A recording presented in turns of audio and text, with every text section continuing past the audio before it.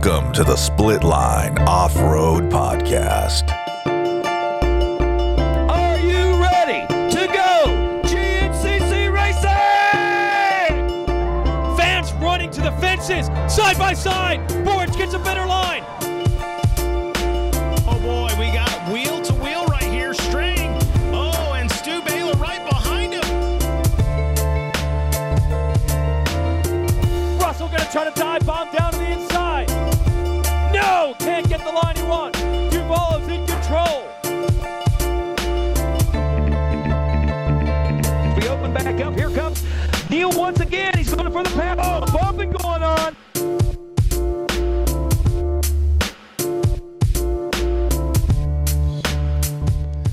What is going on, everybody? Welcome to the Split Line Off-Road Podcast. As always, I'm your host, Rodney Cooper, and with me today, as always, Brandon Whitehair, guys. What is up? episode 095. It's going to be a good one, Brandon. It's going to be a good one. A very good one. We have made it to the end of the 2022 GNCC National Championship Series. It's a wrap. It's over. Is this year two? This is like the second full year. Right. That's what I'm saying. Like year two. Year 2.1. 2.1? Yeah, I would say, because we started after the summer break. We did, in the first year, and then this is our second full season that we have done. Awesome. And with that being said, I am proud to say the only podcast that will bring you every single XC1, XC2, XC3, 4x4 women's dirt bike and ATV professional champion. That's awesome. Of 2022. Brandon, where else would you want to get a podcast? Where else would you want to get a podcast? If you want off-road GNCC racing podcast, We have you covered. Think about that, Brandon. Every single champion Yep. was either on this show the week before they won the championship that was pretty much already locked up, Right. or the week after. Exactly. That's awesome. Goals, baby. Goals. Hit them goals. We set those goals out in the beginning, and by God, we're doing it. We're doing it. Tonight on the show, first at the top of the show, here in just a few minutes, we're going to be having the XC1 ATV overall champion, Brycen Neal, coming on the show. He's got a lot to talk about. We're excited to talk with him. One of, friends of the show. Man, can't wait to talk to him about that championship this year. It's going to be awesome. I just want to talk to him about snowshoe. What really happened? Like what happened? What happened? Like not really. What really I want to happened? know what happened from round 1 to round 13. We got to make it quick with him tonight because he's got to get up early in the morning. He's getting up early. But he's got championship responsibilities to do to take care of. I mean, I guess the victor goes the spoils, right? That's right. Yeah. After Brycen, we got Mr. Darkside, Jamie Guida, coming on the show. He is the Moto X Pod co-host, the Pulp MX wrap-up show host. He works at Vital, and he was at the GNCC at Ironman, ran in the morning race as a industry rider this weekend. So pumped to have him on the show, get his perspective on what GNCC was all about for him. So it's going to be awesome to get his perspective. We'll talk to him about a little bit of ATV, a lot of dirt bike stuff. So that's going to be good. And then to wrap up the show, we have your 4x4 Pro champion, Cody Collier, coming on the show. Oh, yeah. It's going to be a good one, Brandon. It is. But before we get into it, It's going to be a hot one. we can't do this. We physically cannot do this without our absolute awesome sponsors. First and foremost, got to thank Guts Racing. Since 1985, they've been making the best seat covers, seat foam technology in the business. If you want a professional seat on your bike to make your bike look sick, perform sick, and all the above, go to Guts. Andy, Greg, and the boys over there, you got it rocking. Yep, gotcha. We also got to thank Seal Savers. Seal Savers has been in the business for over 21 years, providing you with the ultimate fork seal protection when it comes to your forks on your dirt bike, your coils on your ATV, the coils on your side-by-side, the boots on the side-by-side. I mean, there's so many things you can cover Seal Savers with on a side-by-side. I think even it's crazy. trucks too, right? Trucks, mountain bikes, SUVs maybe, probably even actually, there's a new product out Okay. for your quick fill. Your quick fill. Yeah. Okay. To slip over the top of the quick fill. Oh, just to like keep it like dirt out. Keep the dirt out, maybe keep the fumes in. Interesting. Yeah, absolutely. And you can save 25% by using the discount code SPLITLINE with a capital S. Save you 25% on anything on their Use already that code. affordable website. Speaking of codes, That's right. if you want to save 30% on anything at Sunstar Chain and Sprockets, make sure you use the discount code SPLITLINE30, and you can get the best top of the line chain and sprockets in the business. Brandon, what are those things made of? Case hardened steel, baby. Best material there is out there. That's right. I can't beat that. We also got to thank XC Gear. XC Gear, Mako 360, Hammerhead 360. If you don't have it on your ATV or your dirt bike, you need to have the Mako on there. Yep. I promise you it will help. Jordan Ashburn just took the Mako to the GNCC championship. XC1. Yeah. Absolutely. XC3 championship as well. It's got that under his belt as well. Yep. I mean, just championship after If you want championship. championships, baby, got to run the XC gear. Put the Mako 360 on. That's right. Probably will soon to be having it on the Hammerhead on the e-bike championship. Yeah. I mean, who knows? Right. Get the spurs on the bike. Yeah, you got to get that covered. Get them spurs. And then we got one more chance, Brandon, to get out to a Mount St. Hare Scramble race. That's right. Yep, get out there. Wilderness, at baby. the Wilderness. It's got a good racetrack. We're excited about that. Iconic. It is iconic. Wilderness Raceway. It is iconic. Real quick, before we get Brycen Neal, let's do a rundown. Brandon, You like the rundowns? I want to. Where's the applause button? Do you know? Hold on. I'll tell you. Hold on. I'll tell you real quick. Where's that? Ooh, It's G. G? Hit the Okay. G button. The G spot. I love it. I have to give it up to you, man. I know. I told you how it was going to go down. You went from round 1 to round 13 and won the championship. I did. And it really Fantasy, baby. ticks me off. I could not be more mad about this. Sorry, guys. You tried, you came, you failed. Oh, man. William 316. They get close, they He fall was off. so close, dude. If he would have picked, he had one rider not finish on the bikes, and he lost to you by 11 And you points. told me, you're like, oh, you're too safe. Too safe. Oh, you were almost too safe. But congratulations. Yep. You right. won. I think we need to get you like a number 1 plate. Number 1 plate sits right here. We need to get a company to make us a number 1 plate for the championship. That way, should we make it like personalized to you, or should we make one that gets passed off? Is this going to stay right here? So just Brandon Whitehair. Just split line fantasy. 2022 on. Yeah, okay. Yeah. Okay. Never lost. Okay. All right. Now let's get to the action. We got to talk about what happened this weekend over in the WXC. Jessica Eloff took the win. Caitlin Osborne took third. Andrea Rogers took third. Congratulations to you girls. Awesome. That's good rides out of all you. Over in the 4x4 Pro, Cody Collier took the win and the championship. That's got to be a good feeling to take both in one night or one day. Brandon Fraser took second. And Hayden Mickelson took third in the 4x4 Pro. And then over in the XC2 ATV in the afternoon, Stephen Harrell. Was that his first win?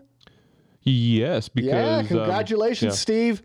I mean, this year, as far as I know, this year, because this is his first XC2. I believe it's his first win. Yeah. And then Tanner Walker took second, and Grayson Eller took third. Congratulations to you guys on those great finishes. And then Walker Fowler, Hunter Hart, Adam McGill. The Gator. Gator finished on the podium, finished the season on the podium. He always finds a way to get on the podium. He does, at least one time. And then Brycen Neal ended up finishing fourth. We'll talk about that with him.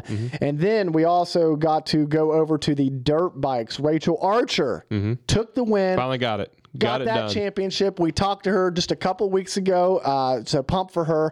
Taylor Jones took second, and Preston Rains took third. Yeah. That's the first I've seen that name. Yeah.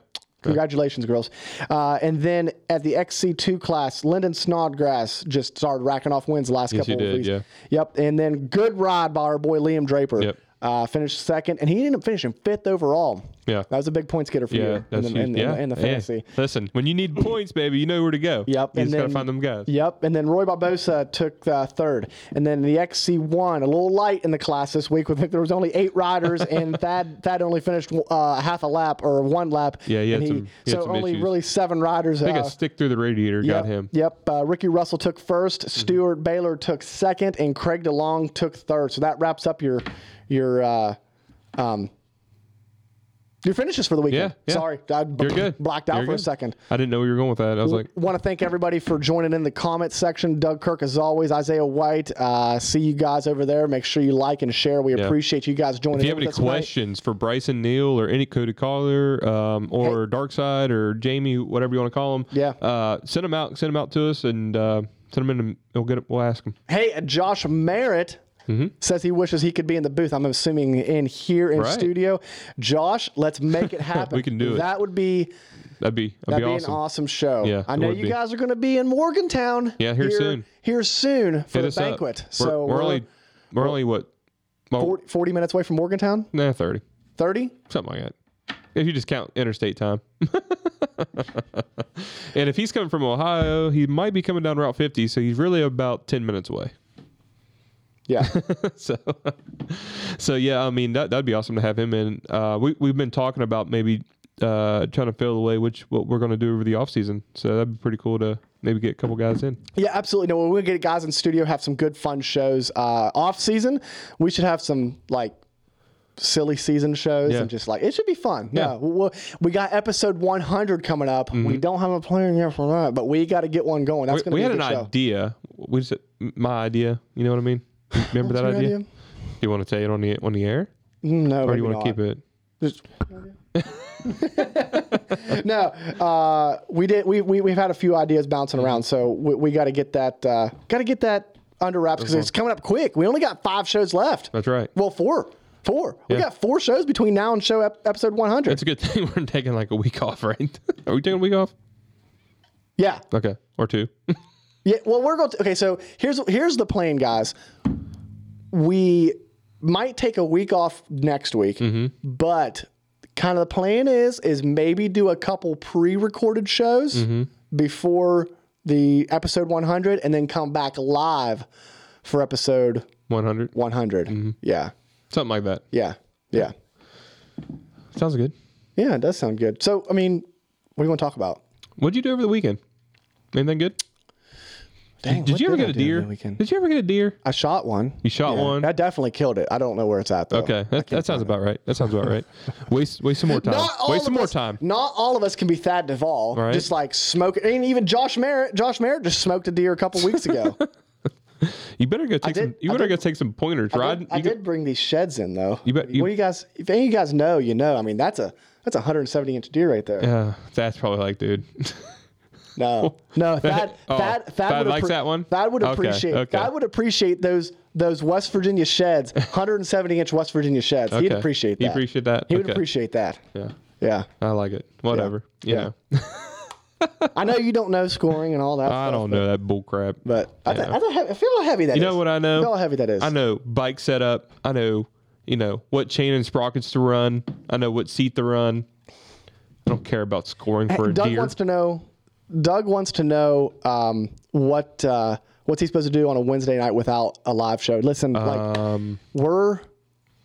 I don't know what he's going to do. I mean, I know what I'm going to be doing. Relaxing. Shoot.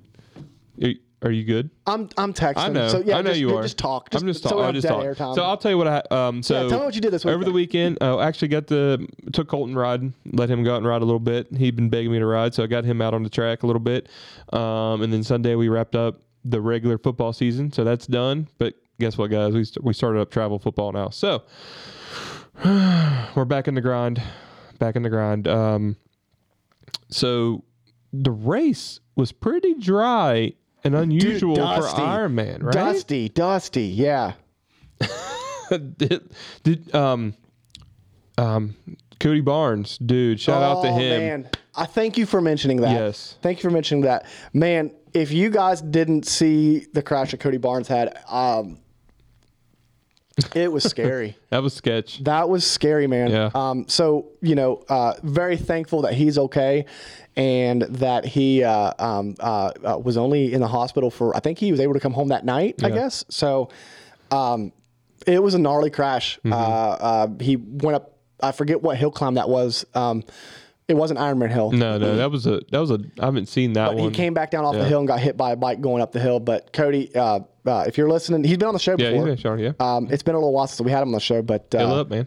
He healed up, man. He was having a really good season. Yeah. So, you hate to see it go like that, but thank God he's okay. Yeah. So yeah. That's a big one to watch because it looked like he was good, and then all at once you just saw him. Yeah. And that's one of those things Dusty Gay said was the Twin Hills. Yeah. But it was a different line, it looked like, because it wasn't a line that an ATV would take. It was, it's bikes, man. Well, I know, but I've never been to the area, so I don't know. I don't know like where, because the Twin Hill line that the ATVs take looks pretty easy. Right. So this must have been like a shorter. It's a bike line, so you can split trees, you can go wherever, shorter route. But it looked a little bit off camber. It did. It looked off camber, and it looked kind of like sideways, I guess. Yeah. Usually us ATVs were like straight up and down a hill. It's the sideways stuff. Like, that way, when you just flip it, it just goes all the way. It just cartwheels. So, yeah. So Cody, heal up, man, and glad that you're doing okay. Mm-hmm. Man, Brycen ready? I think Bryson's ready. You ready to get on the line, Brycen? Let's get him on. Talk to the ATV. No one wants to hear us talk. Nobody wants to hear us talk. No. They want to talk to the champion. Show of Champions. We got the Show of Champions. So we have to change our name. The Show of Champions. The Show of Champions. That's right. Hey, Brycen. Hey, man. What's going on? What's going on, man? How's it going? Oh, it's going good. We just got dinner in the belly and got showered and just sitting here on the couch, me and Brooke just hanging out, man. Good deal, man. You're not celebrating right now? What are you doing? It's been a few days, right? Dude, you got to celebrate a week. I partied out. I can't hang. I ain't drinking so long. It takes its toll on you. Oh, I bet, man. I'm sure, man. I'm sure. Has it sunk in yet? Has it sunk in what has happened? Oh, well, the first couple of days after it didn't, but it is starting to now. And Jordan Ashburn, I talked to him that night at the concert before when we was getting to hang out and talk for a bit, and he said it took him about a week too, and we just kind of traded words back and forth and talked about it, and it's something else, man. Yeah.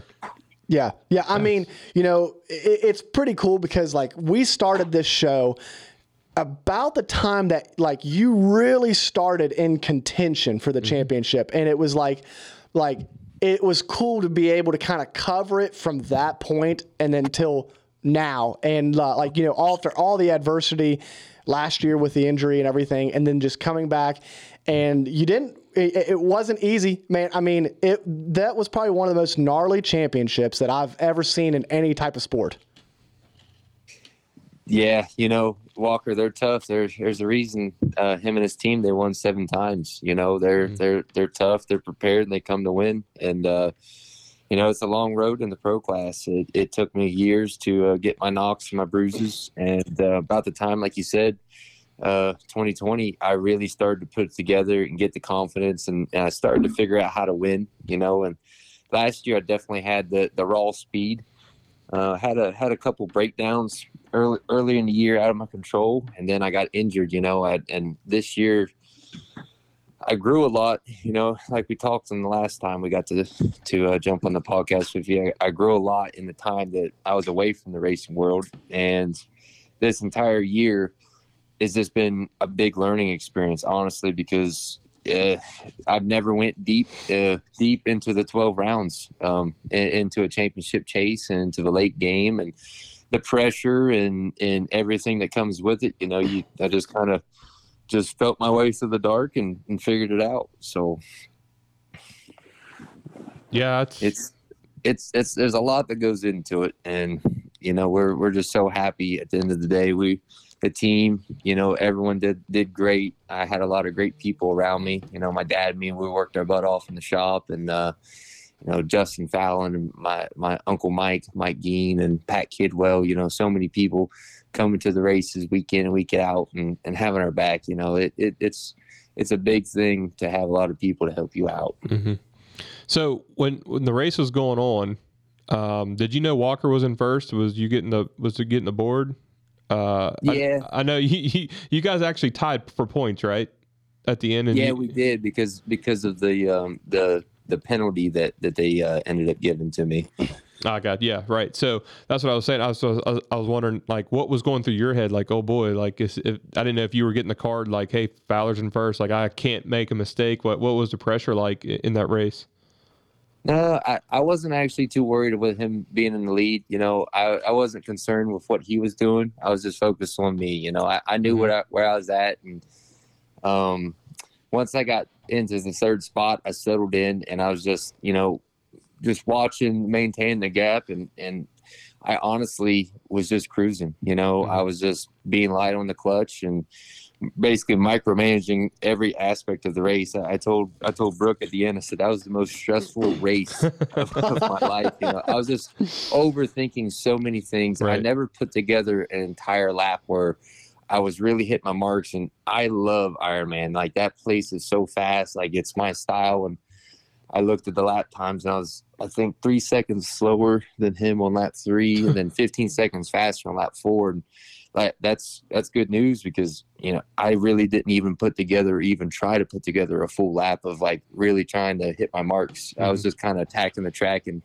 sections where I felt comfortable, and then the places that is a little sketchy or a little rough, or, you know, tight trees or anything like that, or deep powder, I just kind of just boogie through it and take my time, and I was just trying to just focus and be smooth.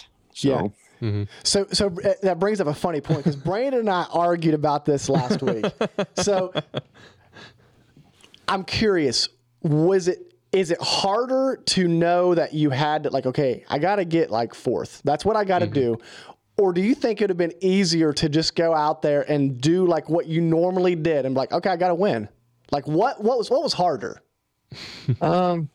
It's situational, you know. If with the race and the cards that we was dealt that day with the dust, you know, it definitely would have been way harder with the pressure to go out there and win, and especially with how thick and how nasty that dust was. You know, for me, going to the weekend, it's just going to be just a feeling on the fly. You know, I talked about it, you know, with the team and everything, is if we was in a position off the start with the dust, then we was going to go for the win. But if we wasn't, then I was just going to do my part and just get it done, and just focus on me just being smooth and bringing it in. So remind me, did you do an air filter change? No, we never did an air filter change. And that was one thing that, like, on the last lap, you know, I was like 10 seconds off of Hunter when we crossed the finish line and we got the white flag. And in my head, I was like, should we? Do I go for it? Do I go for the pass? Like, but I was like, you know, like, I don't know how my air filter is. Like, if I'm going to try to pull up on him, I'm going to have to eat his dust for a good minute and try to get close enough where I can make a pass. And like, I was trying to outweigh the pros and the cons. It's like, you know, I'm just going to wait, you know? So I'd be in his dust and I kind of back off and just kind of be light, and he'd get out of sight. And then I'd kind of put together some sections and kind of get back to where I was eating his dust again and just kind of keep it in check. And I was like, in my head, the whole last lap, that's all I was thinking about was my air filter. It was like, I had no idea, because I smoked a berm out in the field on lap 1 when I was trying to get around Austin Avenue in the field. I smoked a berm because I couldn't see in the dust, and I had no idea what my filter was like. So I was like, if I can just make it to the 8 or 9 mile marker, I know from there, if I start to lose power, I can bring this in. So I got to the 9. I tried to pull up on him, and I got to his rear wheels, but it was so sketchy in the dust. It wasn't worth it. It was so hard. It's so sketchy. So, and then knowing what I know now, like, my filter was great. You know, Really? Nothing got through. It was yellow and pretty, and everything went great. So, you know, our dust prep was awesome, and that was my biggest worry of the entire day, was my filter. Well, I'm sure, because in your head is like, man, if this filter is dusty and then there goes a motor, because it's happened before. I mean, and there goes your championship. The whole year that you just busted your butt for is gone. And yeah, because I was watching the weather going into the weekend, you know, for, you know, the week and a half before, and And I got a lot of friends out in Indiana, my engine builder, Pat Kidwell, and then Toby Reed. And, I talked to Austin Abney, and they was all like, man, it is super dry out here. We have not got hardly any rain at all. And I remember the Mason-Dixon 2020, I was winning the race, and we didn't have no spare air filter in the trailer.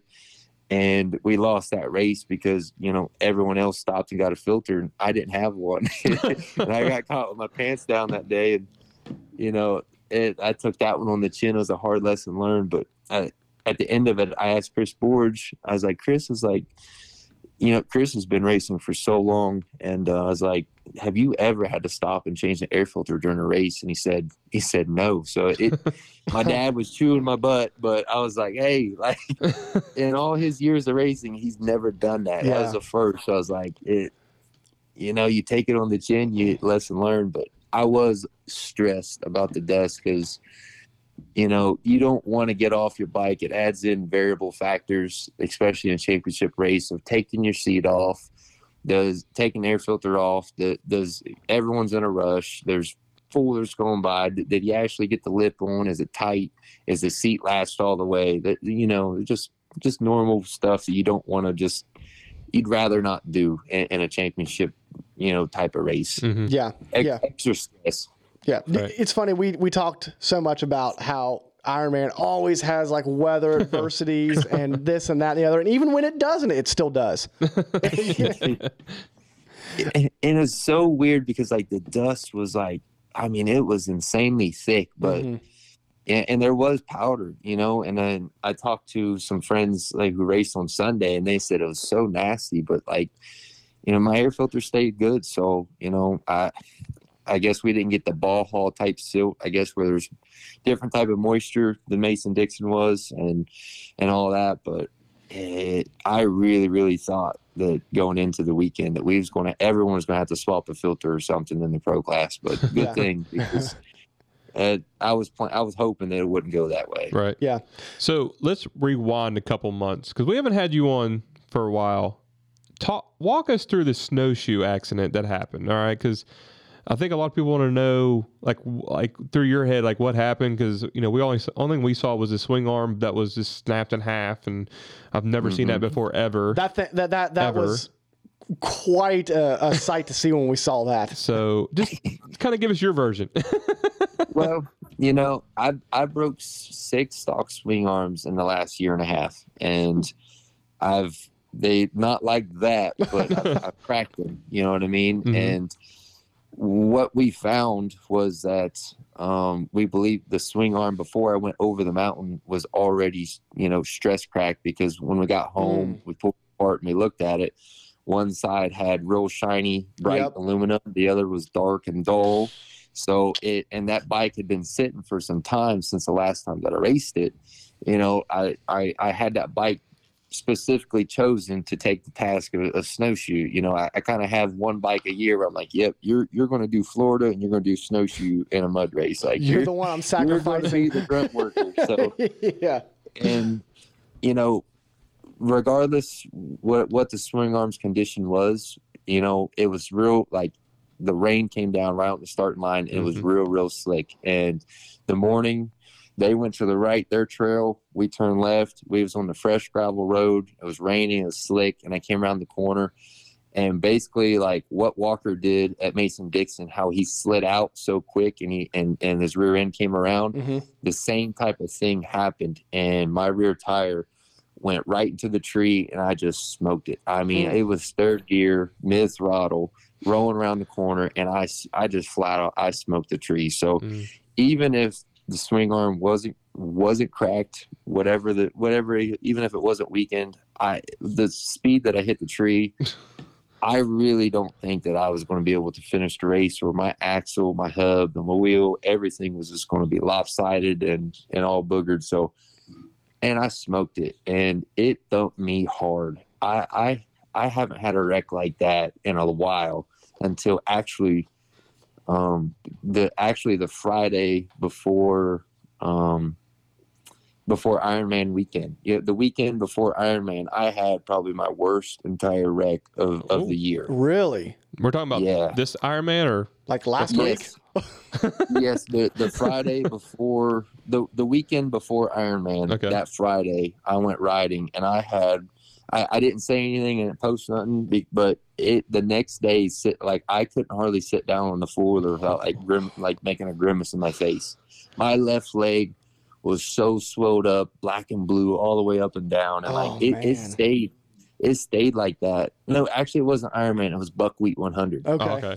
The weekend before that race, it was the Buckwheat 100, and actually at the race, my left leg was still like super sore. Like 7 days later, like it rung my bell good. So I had a bottom ball joint stud break on me. I always check my bottom shock bolts. Man, what's it with bottom ball joints lately? I always check this stuff routinely. You know what I mean? Because it can really mess you up if you don't check it. Well, I learned a hard lesson that the bolt snapped in half is what happened. The ball joint, I checked the plate. It had no up and down plate. It came loose, and I tightened it back. You know what I mean? It wasn't like it was insanely loose. It was just like a full turn loose. But that, I don't know if it was like that for 5 minutes or 30 minutes or whatever. But now I know that if that happens to me again, I got to replace the whole thing, because I was going downhill, third gear, wide open, and the bottom ball joint, it just fucking digs into the ground, and it going downhill, and it digs into the ground, and it just throws me over the handlebars. And oh my gosh, it was the hardest wreck I've ever had. Oh, I'm sure. And that's one of those ones. It's like the one at Snowshoe, like you, for a split second, you probably knew what was coming. Well, I'm sure when that ball joint broke, like you did not know anything was coming. I didn't. And that's the scariest thing about ball joints and bottom shock bolts or something. If that comes loose or you break a bottom ball joint, like, it is the scariest, and it's the fastest way to get hurt, because like you said, you have zero warning. You're just ripping along the trails. Like, it just goes, and it's like a bomb. It just goes, dude.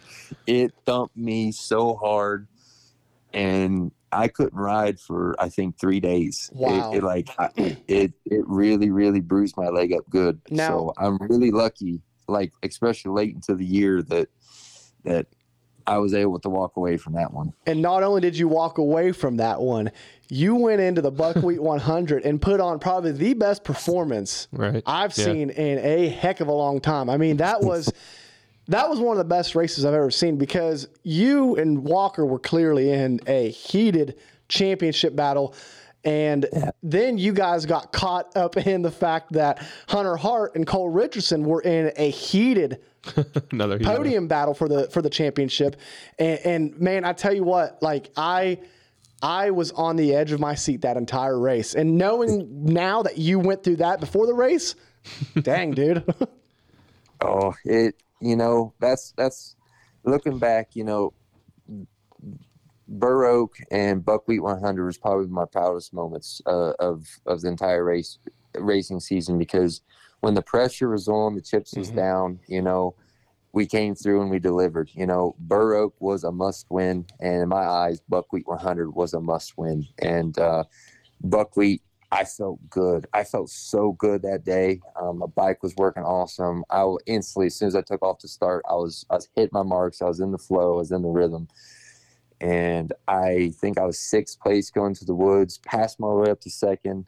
And I was on Walker right at the end of lap 2, going into lap 3. And I was really pressing him hard. I was trying to get close to him and try to get around, make a pass.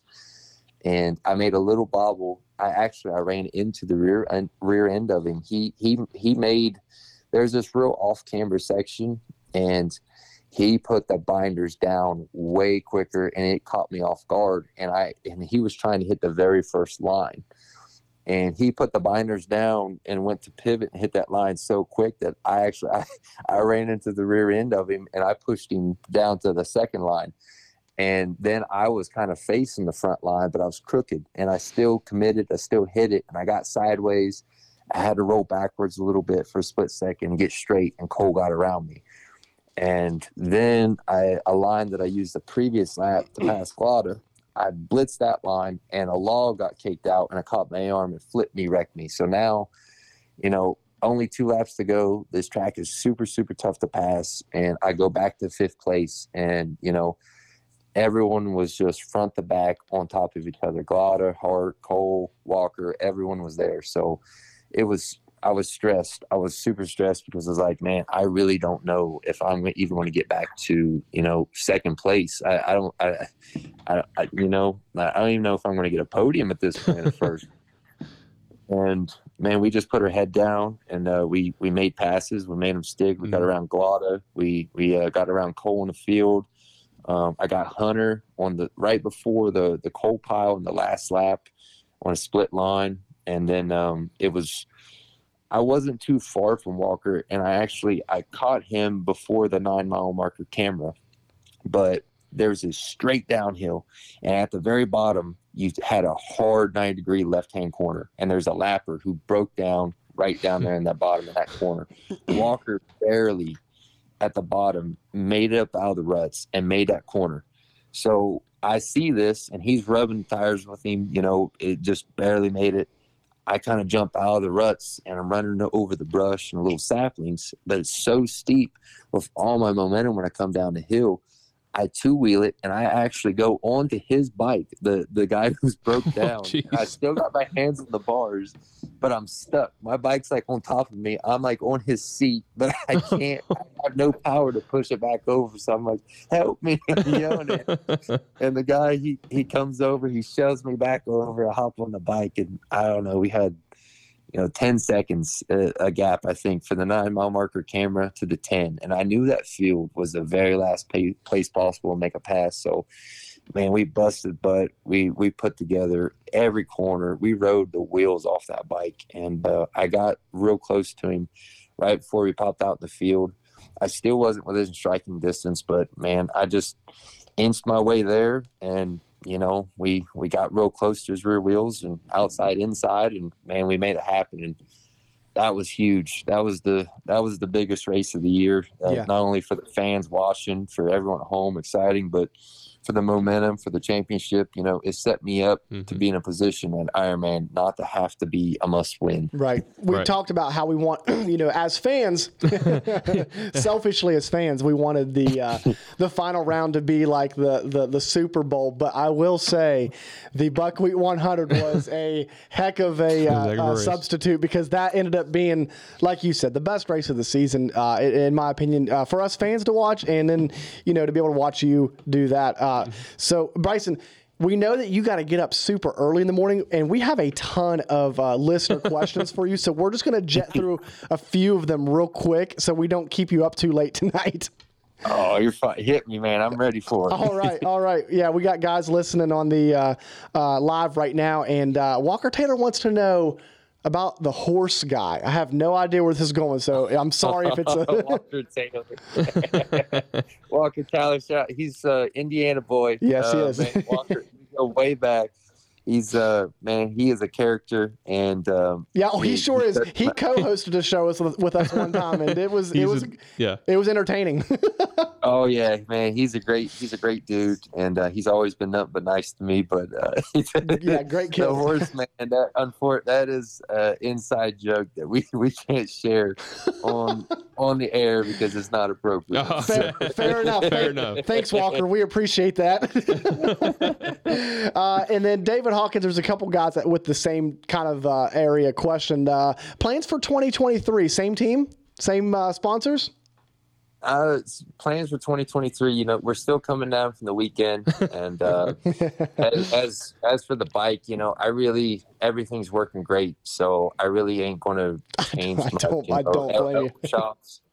Elka Shock took, A2 Motocross Championship, the Works Championship, and now GNCC, the same with CST and DWT, so, we got a really good combination there.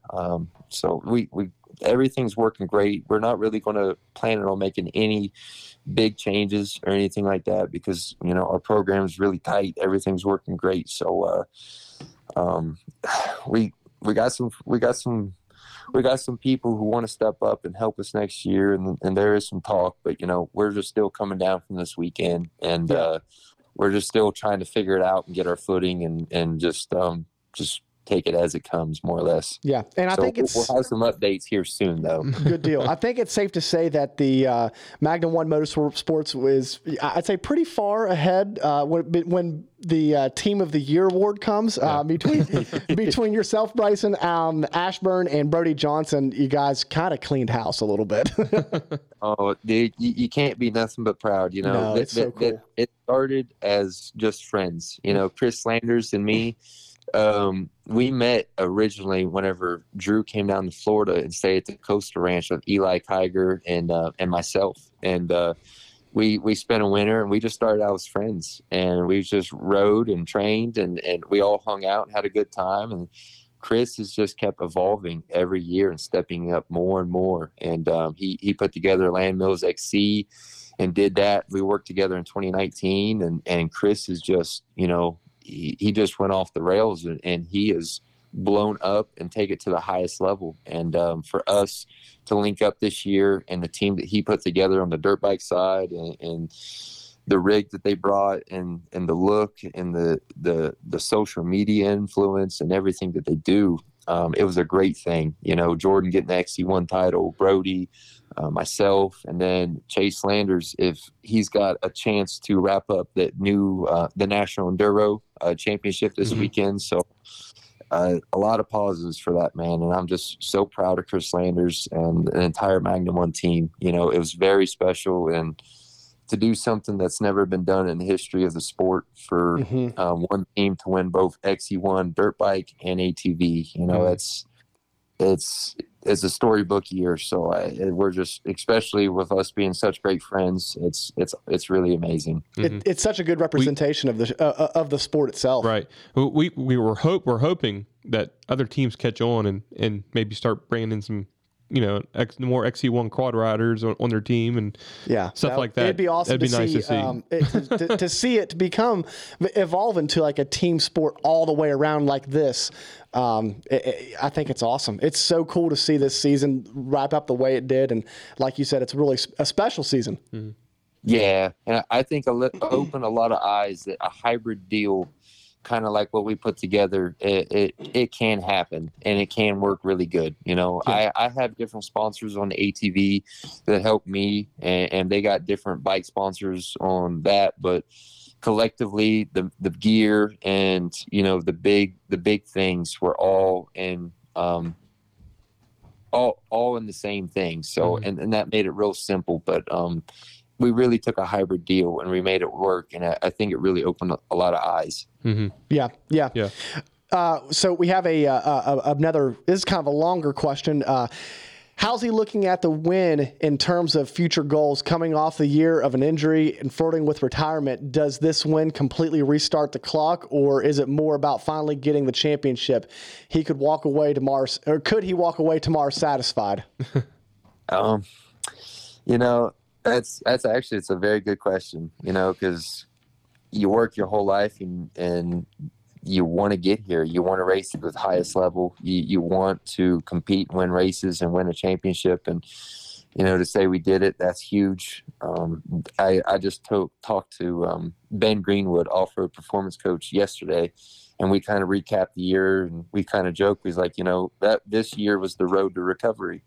Mm-hmm. And I guess now we're going to start the road to repeat. The pressure's on now because I don't want to be the first guy who, in a long list of great elite athletes who did not back up that championship. Yeah. So the real journey and the real mission starts now, because I remember Walker, whenever he won in 2015, he said those exact words or something very close to that, Chris Borge and Bill Balance and Barry Hawk, they set a precedent, and it's, Walker, he backed it up, and I'm going to do my best. I could walk away, I guess you could say, but that's not me. I still feel like I'm in my prime right now, and I got a lot of great people around me, a lot of love and support, and a lot of great sponsors. And, I still feel like I got more in the tank, and I'm still motivated, and I still want more. So I'll go out and try to do my best, and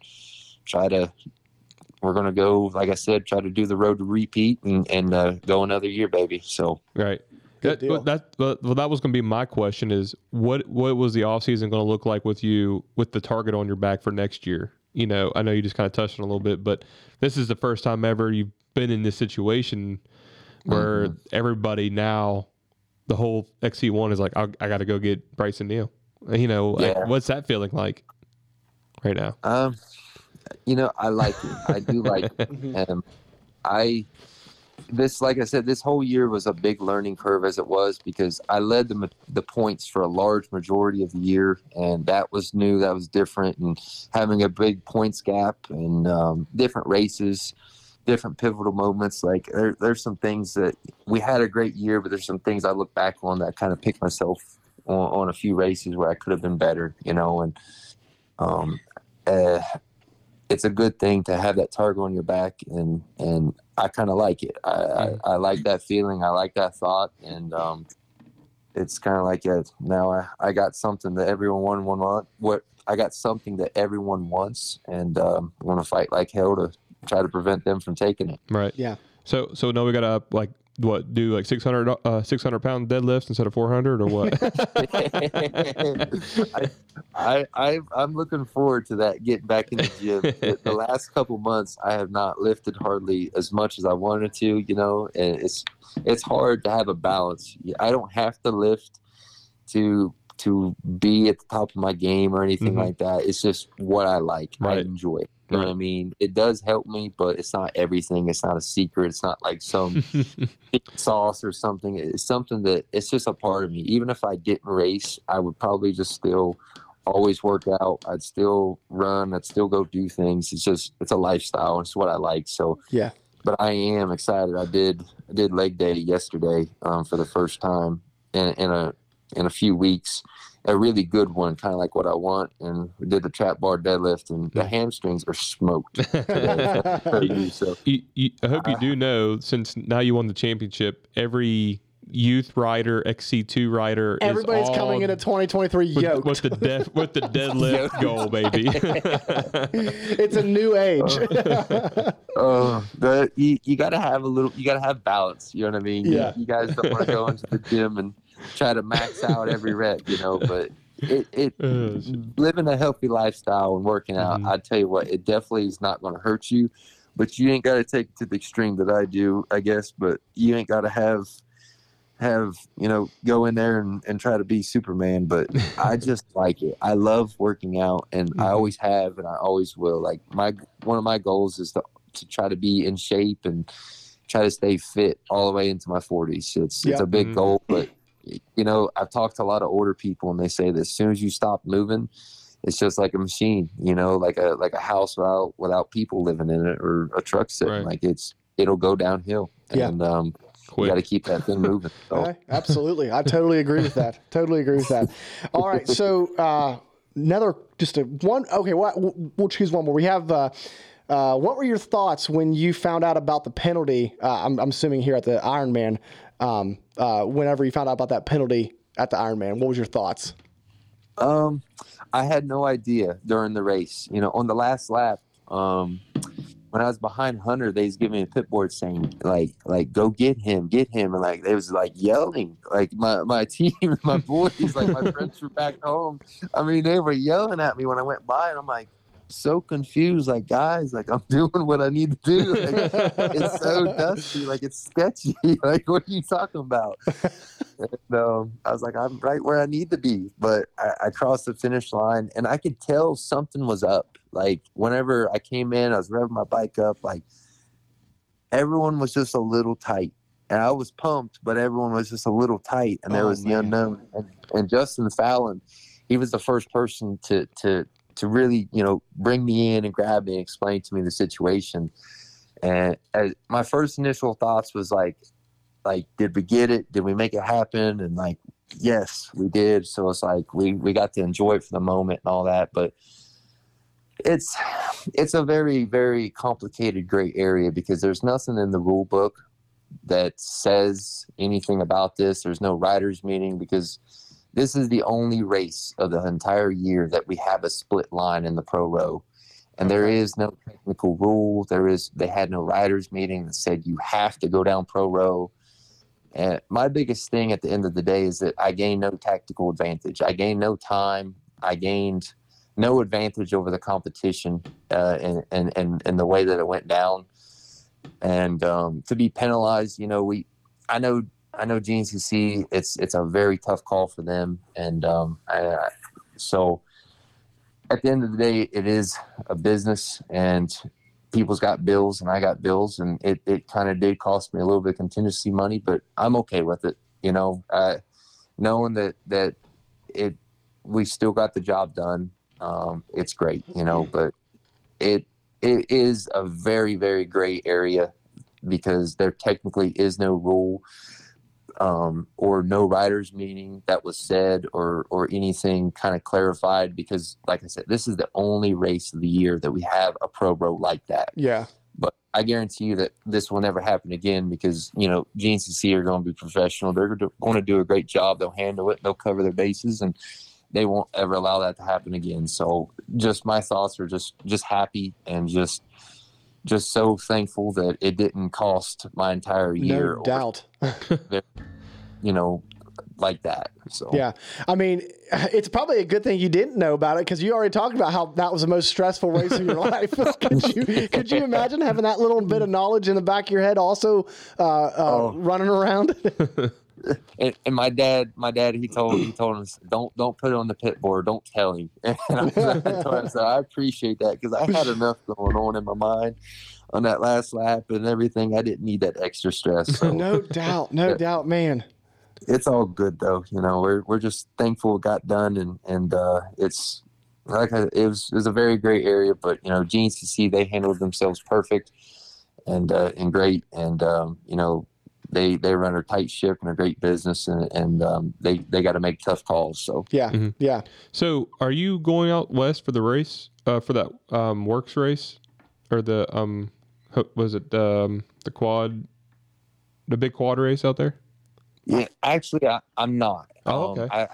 I had people, the guy who's putting it on, he reached out to me, and in the moment when he first hit me up, I know the racing. I'm very good friends with Bo Barron, and I know that from talking with him over the years and this year, the tracks out there are way different than what we race in GNCC. And I was just so focused on getting, the GNCC job done, and I didn't have the time or the kind of like the energy to invest in building a 50-inch bike and going and riding it and testing it with everything else I had going on. And it's been a long year and a long road, and to drive all the way out there west on my own dime, my own truck, it's a lot. You know what I mean? So I just made the hard decision. Of course, it's a great event that they got going on, and I would love to be a part of it. But it's been such a good long year that I am ready for a break. 100%. You need to sit down and just enjoy this one. Right. It's time to just chill out a little bit. I will have FOMO when I see everyone out there, and I ain't going to be there, but I'm at peace with my decision, so I'm okay. Yeah, absolutely, man. Well, hey, man, very, very last question, and we can make it a rapid fire one. I probably already know the answer to this one, though. They said favorite race of the year, and I... Oh, I'm gonna throw a curveball at you. Oh, okay. I'm gonna give you my favorite track of the year, and then I'll give you my favorite personal race of the year. Okay. The favorite track of the year was Camp Coker. Camp Coker this year, to me, was just so awesome because I love sand. I love ripping sand, and the track, just the way it broke down, the roughness, the whoops. Walker and me, we had an epic battle that day too. So I love that track and how it broke down that day. But the favorite race was definitely Buckwheat 100. The epic battles. The dirt was hero dirt that day, and I I haven't heard many people talk about it as much, but I really, really like that Newburgh, West Virginia, venue we've been going to. I got to race it in 2020 and this year, and both times I love that place. The dirt, the flow, the woods, the field, the for the spectators, the parking. I just think that place is killer. I love it. It's a really good, really cool spot to me. Yeah, absolutely. I was, I mean, can't argue with those answers at all. And Brycen, buddy, it's 3:30 comes. Bedtime, man. 3:30 comes bedtime, early, bro. man. So we're gonna let you go. But man, dude, appreciate your time tonight. And again, just a congratulations on just a heck of a season, man. It was fun to watch, and we're really pumped for you. I really appreciate you guys having me on, and I thank everyone who asked me some questions and stuff. We'll talk again here over this winter, and whenever I ain't got to wake up early and do a little road trip. So I really appreciate you guys' time and always treat me so good. And I hope you guys have a great month of November, good Halloween the weekend coming up, and we'll talk soon. Yes, sir, man. Absolutely. Appreciate it, and we'll talk to you down the road, buddy. All right. Thank you, guys. All right, later, man. Bye-bye. All right, Brycen Neal, man, what a storytell season for him. Can't wait to watch the Racer TV broadcast of the Blackwater or the Blackwater, of the Buckwheat 100. I mean, that's gonna be a good one. Yeah, and you know what's crazy is we haven't really touched on it, but we just turned another chapter in GNCC history right now with him taking down the 7-time champion Walker Fowler. And the way it's been going, like he mentioned, was you had Bill Balance and Barry Hawk and Chris Borsch and then Walker Fowler, and now all those guys have been back to back at least 4 times at least. Yeah.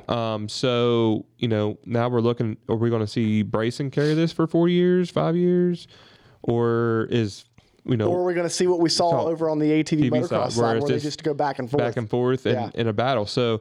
Who knows? I bet you it'll be seasons like that. Who knows what the championships will be? But Brycen and you and I know well as everybody else knows, Walker ain't done. No. At least he hasn't told us yet.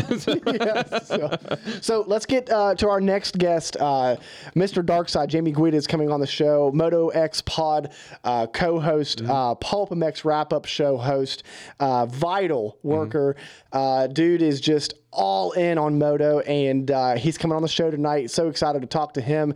He was actually at the Ironman GNCC this past weekend, so we're going to get to talk to him about let's do it. Everything going on. I love it. Let's go right into it.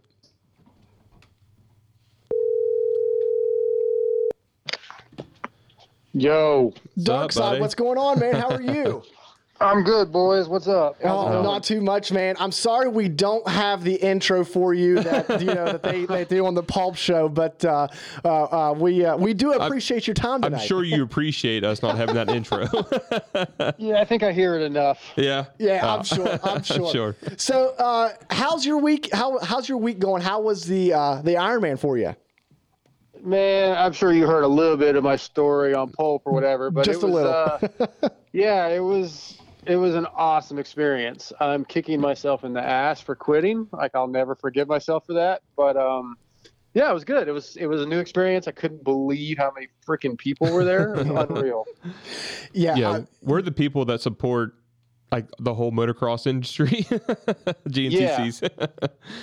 Yeah, it's a pretty good time. It's for sure. Yeah, I have all new, not that I didn't respect off-road riders. I mean, obviously I did, but it's even more so now. Just I couldn't believe how hard it was. Yeah, and you went to a pretty big one at Crawfordsville. That's the mecca right there. I mean, obviously they break it up into 2 morning races for a reason on the bike side, and then ATVs on Saturday.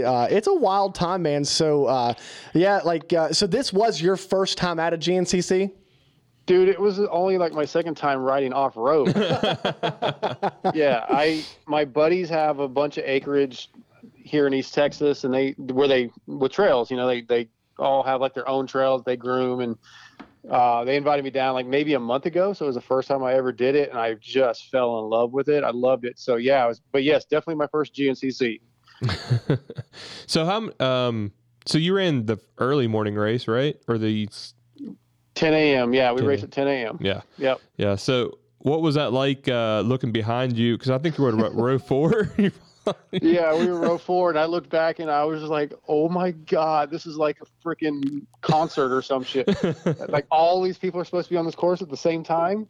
And I knew, like, I'm going to be going pretty slow. I'm like, okay, I'm going to be caught by about 485 bikes. It's insane, man. I pitted for Brandon, my co-host here, at the what was it? It's Mount Morris one. The Mount Morris one, and just the amount of dirt bikes out there on one track. I mean, no wonder they have to have the track like 14 miles long at a time just to keep all those bikes on it. Yeah, I was explaining to one of my buddies like today or yesterday. We were just talking about the hills, like Ironman Hill, and I was like, the first lap, it's sort of like if you go kick an anthill and a billion ants run out. That's what the hills look like. There's just bikes and people stuck everywhere. Oh, I love the mud fleas, absolutely. man. So did you get out on the track Saturday at all and watch the ATVs? Didn't really get out on the track much and watch them while they were going, but Michael Lindsay and I jumped on some e-bikes after the races and rode the first 4 miles of the course.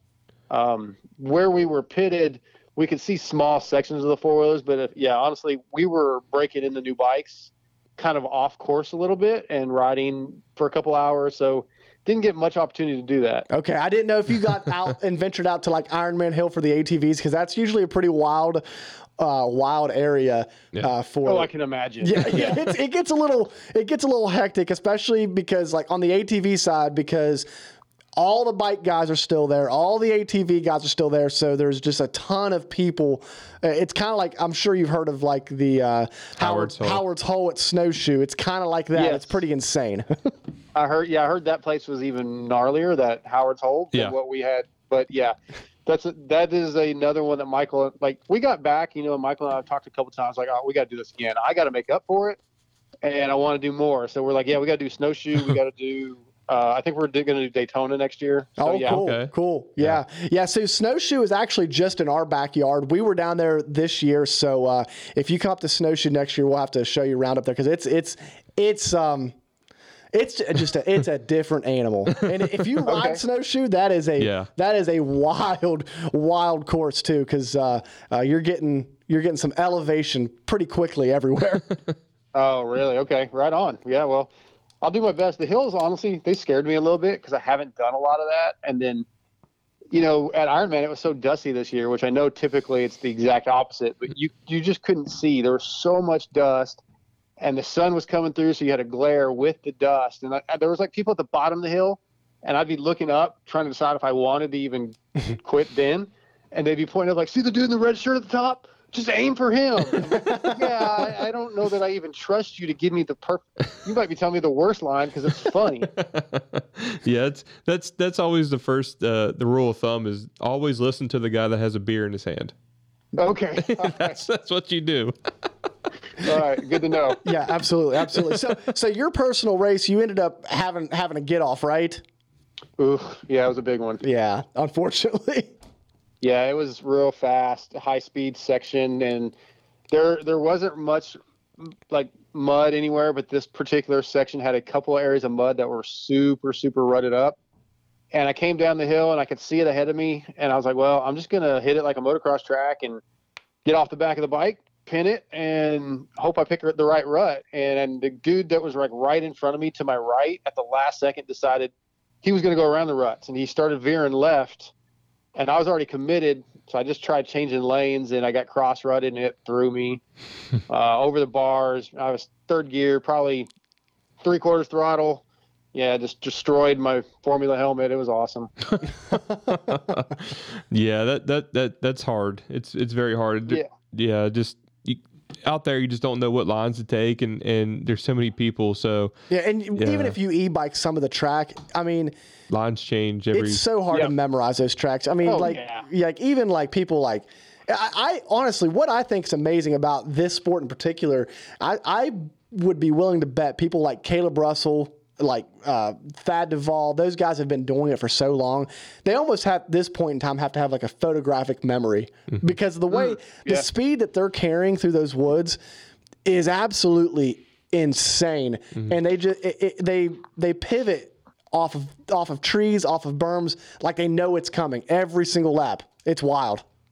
Yeah, it's very impressive how quick they are. They're able to react to stuff, and even when the bike hits something that maybe they didn't realize was there, they can just adjust so fast. It's very, very impressive skill set. Yeah. We've actually even talked to like Stu Baylor on the show before, and he's told us about how like he'll actually find like land features that will like to try to trigger like a memory, like, okay, after this log that's laying down like that, like I know that there's this coming up, and then I saw the sunset over here, so I know that this line's it's just stuff like that. It's wild to see. Yeah, I'm definitely not wired that way. I think if anybody understands where that soundbite that you were talking about comes from, I can't even memorize a motocross track. So to memorize that, I was going like the second lap, I was like, how freaking long is this course? Like, I don't remember any of this shit. And am I ever going to get to anything that looks familiar? Like even where I crashed the second lap, I felt like it took twice as long to get to it. I just couldn't understand how anybody could ever memorize any of it. I was just praying, basically, holding on for dear life and hoping for the best. See, I'm the exact opposite. Every time that I do a GNCC, it's always been like, man, I feel like I've seen this exact spot 5 times on this lap. It all looks the same. I mean, like you get like your hill climbs and your mud holes that you remember, but then there's like so much of like, man, I feel like this should be coming up to the end of the lap. Oh no, I'm only 3 miles in. Yeah. There was a couple sections when I'd get to them, I'm like, oh yeah, I remember I hated this the first time. Yeah, exactly. So real quick for our listeners that don't, that just are strictly GNCC guys, tell us a little bit about your background, because we kind of gave you your intro right before you came on. Moto X Pod co-host, Pulp MX wrap-up show host, and then you work at Vital too, dude. All moto all the time, pretty much, right? Yeah, pretty much. I grew up in Southern California. My dad was in the military. We just rode a little bit of dirt bikes. I didn't really get into anything organized, motocross, anything, until like 14 or 15 years old, which would have been 1989, 1988, somewhere around there. And I kind of started discovering motocross. I had buddies that raced motocross in Southern California and just got into that. I didn't know much about off-roading. We'd go out in the desert, in California and ride. That was cool, but I fell in love with motocross, especially when we moved to Texas. The tracks here were really good, and my buddies that I got to know rode motocross, and that's pretty much all I've ever done until just recently. Like I said, getting with Vital, having a few more bikes, having some buddies that do off-road and inviting me, and it just opened up some different opportunities. But yeah, I pretty much, my moto career, whatever you want to call it, has been motocross, almost exclusive.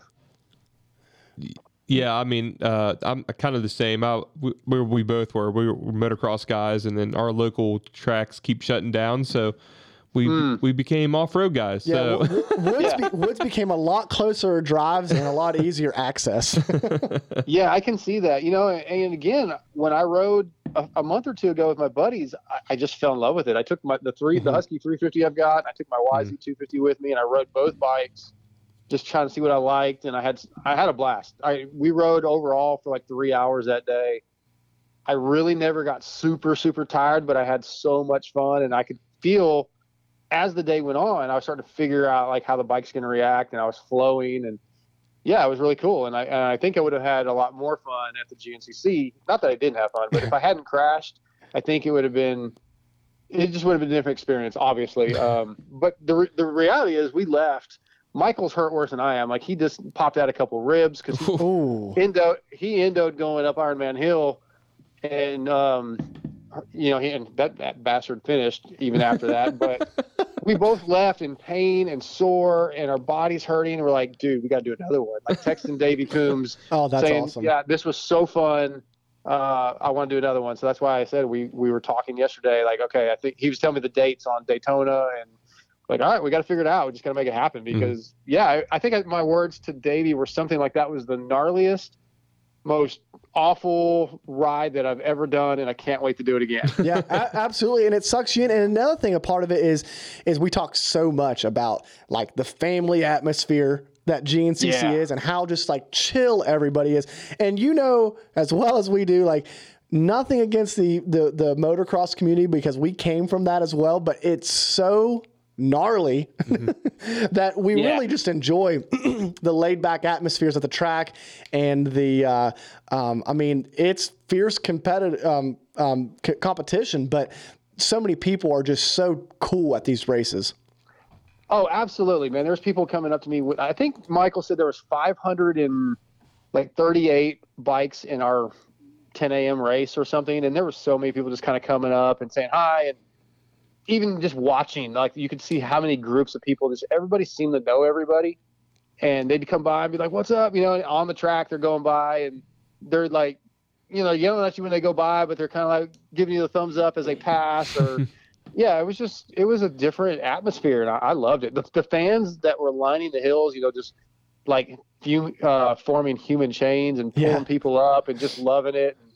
It was a very cool experience, no doubt. Even the dude, when I crashed, the dude that kind of, I mean, I guess I need to blame him a little bit. He like turned around, came back, dude, are you okay? I just kind of gave him the thumbs up. Yeah, I think so. But, like he was checking on me, so yeah, it's pretty. You're right. It's very family based and. Dude, the chicks are fire. I don't know if I can cuss. You're good. Yeah. They're it's definitely it's funny because you have like the family atmosphere during the day, and then as the evening goes, the longer the day, it starts getting a little bit of like your college party atmosphere going on. And Darkside needs to experience Howard's Hole. Yeah, you definitely on Saturday. Even if you don't even ride, just come on up and just chill out. You don't even need to ride just to have a good time. Yeah, Well, yeah, I'm recently single, so yeah, I'm looking for any of that. any visual, any whatever. I'm down. You're down. I love it. Good deal. Good deal. Well, So, yeah. Howard's Hole's a place for you. We'll direct you right down to the middle of it. I'm in. Let's do it. Let's go this weekend. Okay, well, there's snow right there now, so yeah, I was joking. Yeah. So you need to, get Michael to get you a 300 for the next GNCC you do, the little 300 two-stroke. You're like, hey, I need to test that bike. Those things are the ultimate woods weapon, man. 300 two-strokes. Yeah, I wanted to ride that because it was the bikes that were available were the new factory edition 350, the KTM 350 XC, and then they had their 300 out there, and Michael really wanted me to ride the 350 because I've been riding the Husky 350 FC, and he wants me to compare the two. So I didn't get to ride the 300, but a couple of the other guys, Ryan Nitzen from Cycle News was out there, and Nick Garvin from Dirt Rider was out there, and they rode that bike. And yeah, they said it was just amazing, like third gear and just lug it around like a 4-stroke almost. Yeah, I rode. It was it wasn't fuel injection. It was like the last model that they made. It was carbureted still, and that thing was just a tank, man. You could just take it, lug it like a 450, just lug it around anywhere you want. And yeah, that's what they said. Yeah, it's awesome. I haven't got to ride a new fuel injection yet, but me either. Soon though, maybe.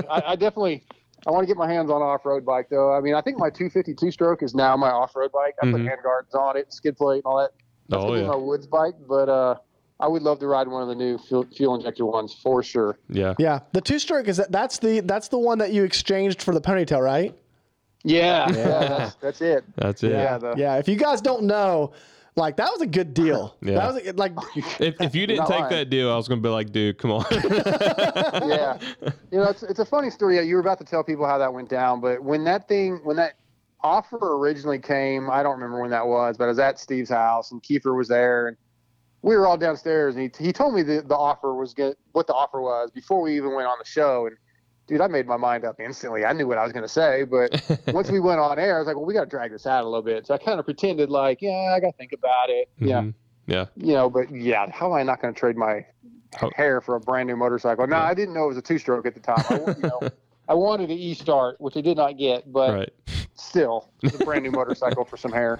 I said I'd shave my head bald and my eyebrows off for a new dirt bike. Sure. No doubt. Yeah. No doubt. But in all sincerity, that show, it's pretty cool what they do over there. They're able to do a lot of fun things. I mean, like, honestly, Pulp is probably one of the biggest reasons why we started this show. Brandon and I, like, we've always been listeners of Pulp, and we were like, man, there needs to be something like this for GNCC. So we finally got fed up with nobody else doing it, so we decided to do it ourselves. Yeah, that's cool, man. I think, we all love to bench race, and yeah, if you have the means to record something, and it gives people something to listen to, and I think a lot of people don't realize how, I don't know what the word is I'm looking for, just therapeutic it almost is to listen to a podcast about something you love and kind of relate to people, you know, whether you agree or not, it's still the same, you know, you're getting information and you're getting viewpoints. And I think it's the podcast world. Pulp was the first podcast I ever listened to. And it's done a lot for me, but it's cool that you guys are doing this, man. Same as the Moto X Pod show was the same thing. The guys that started the show before I got involved were fans of Pulp and they just wanted to try something. And they literally took an iPhone and passed it back and forth to talk about what they were talking about until it grew into something bigger, and it just it took off a little bit. Yeah. That's kind of like how we, you know, over here started pretty much. And but like what we really like about like what you do, man, is I mean, you're involved in so many different shows. It's cool. It's really cool to see. Like I really, for one, enjoy the wrap up show. Like I listen to the Pulp show and then the wrap up show, and it's a fun experience to get different takes and all that, and then I love talking about racing, but I really just enjoy like the antics of all the shows that go on over there. Right. I'm always surprised when people say they like the wrap-up show. Like, it's not an easy show to do. I'm sure it's not. What it is, you know, basically recapping, and then Steve has the way he wants it done, and I don't totally agree. You know, you never really know how it's going to come out. Like the one we did tonight, I think was really good. That's what I was doing before I drove to Dallas because I'm flying out to Tampa in the morning. But yeah, I'm glad you guys like it because that one always surprises me that people like. I don't know that I would listen if I wasn't doing it because I already heard the Pulp show. You know, again, if I was allowed to do the wrap up how I wanted it, where it's all new content, then yeah, I would. I think it would be something else. But just recapping what they already said, you know, you've heard me and Steve have this argument, I'm sure. So yeah. Yeah, it's an interesting thing, but yeah, there's not very many more of them. I mean, I don't know how many more shows he's got this year, but I'll be done at the end of the year. Oh, that's right. Yeah, because he's looking to fill the spot. That's right. Yeah. I forgot about that. Makes me sad. Well, I'm hoping that Nick from Moto Limited takes it over. It's just a matter of will he have time, and then the time zone difference being down in Australia is going to make it pretty tough. But it's under discussion that he may give it a shot. Yeah. Yeah, but a lot of people don't realize how much time a podcast takes. Bro, my podcast, your podcast, I don't know how many hours you put into it a week, but the wrap-up show by far is the most difficult. Hey. You know, the Pulp, go ahead. All the cutting and editing you do, no doubt. Dude, the Pulp show, for those that don't know, is on average 5 hours a week. So I got to listen to 5 hours. Then I got to take that 5 hours and go back through it with my timestamps and cut everything, which usually takes me about 3 hours to 4, depending. It takes me an hour and a half to sort of put it together in a timeline where I can actually do the show. And it takes an hour and a half to record the show. So I think I average like 8 hours a week on it. And, you know, I mean, trust me, it works out to about like I'm making like $4 an hour.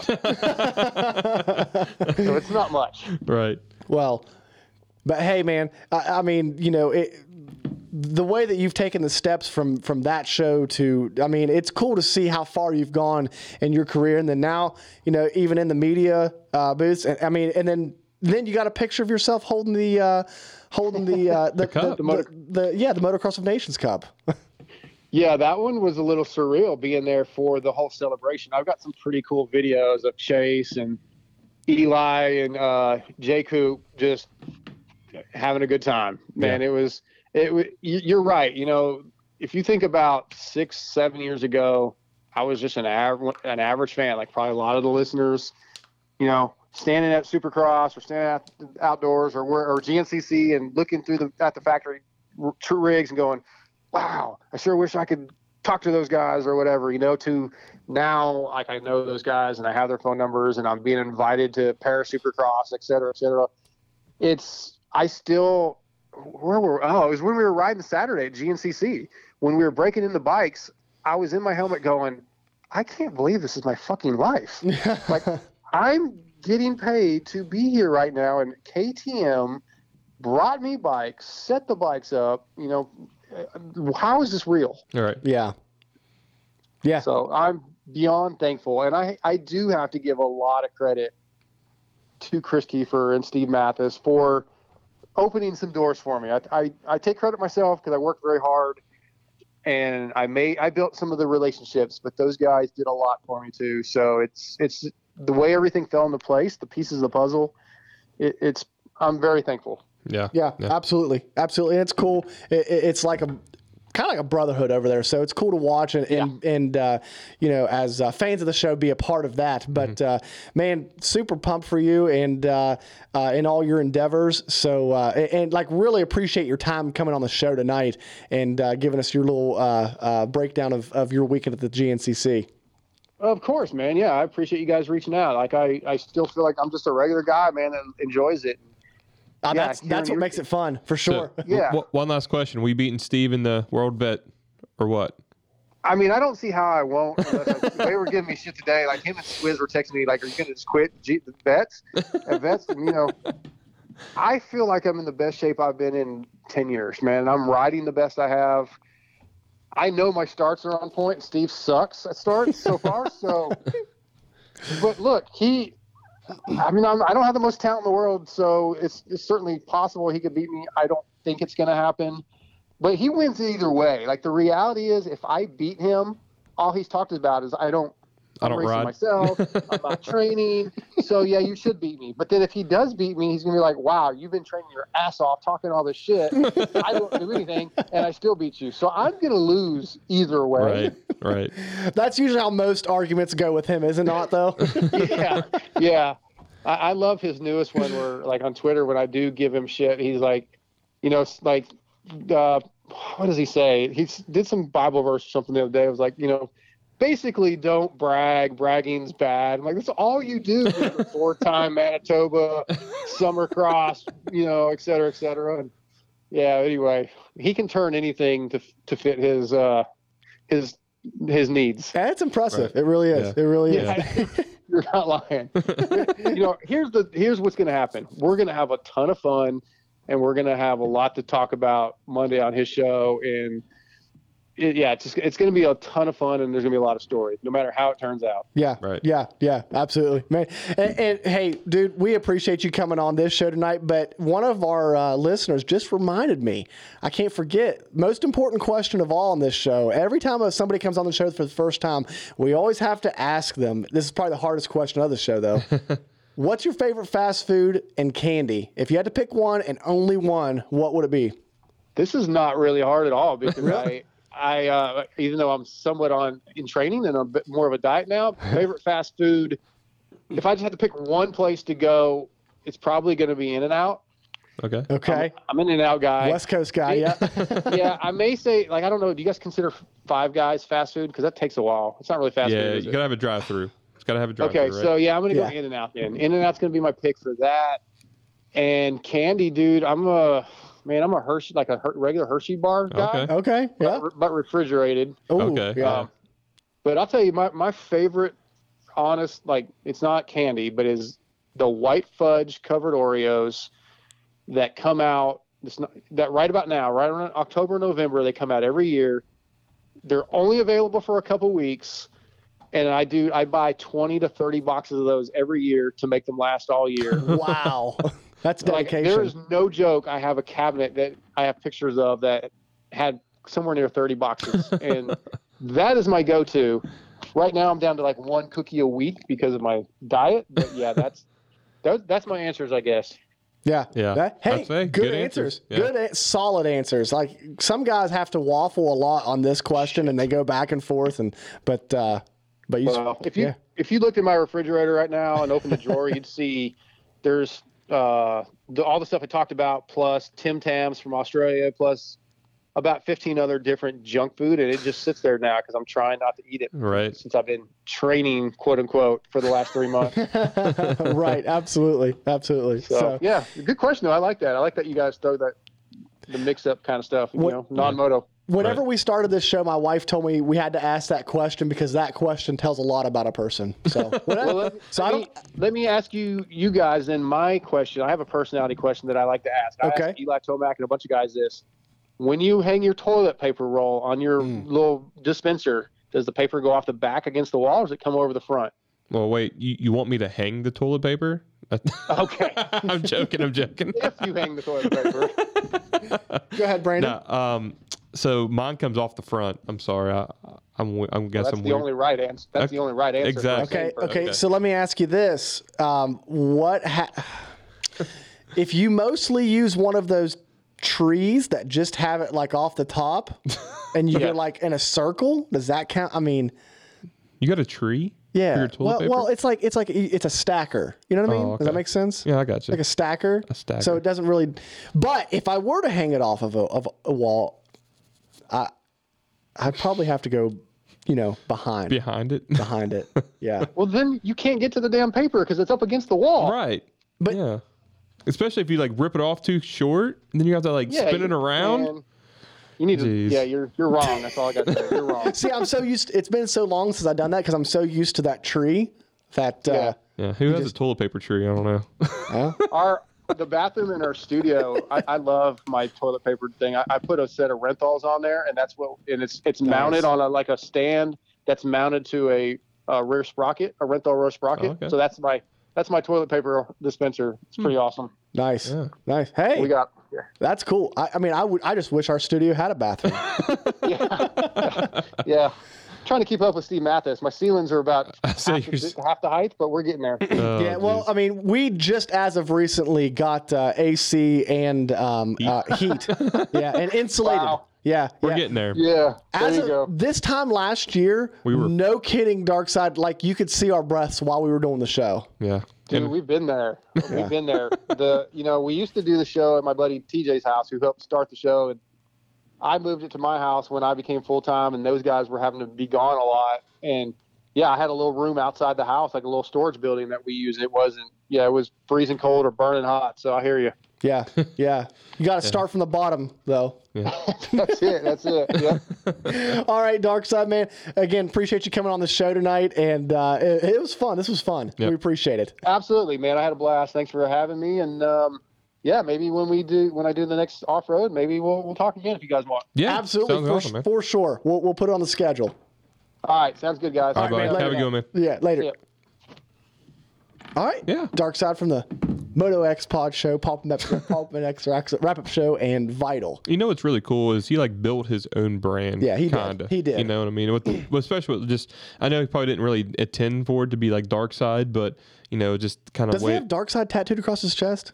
I'm not sure. Gosh, maybe I should have just asked him before I just said Anyways, that. but anyways, no, I mean, it's just really cool to see a guy like that to go that far and where he's at, and it's pretty sweet. Yeah, absolutely. So let's just go straight into we are going to be bringing on your 4x4 Pro Champion of the Year, Cody Collier. Is coming on the line. Cody's been waiting for a while. I feel bad because we've ran shocker that we've ran longer than we thought we would. Right.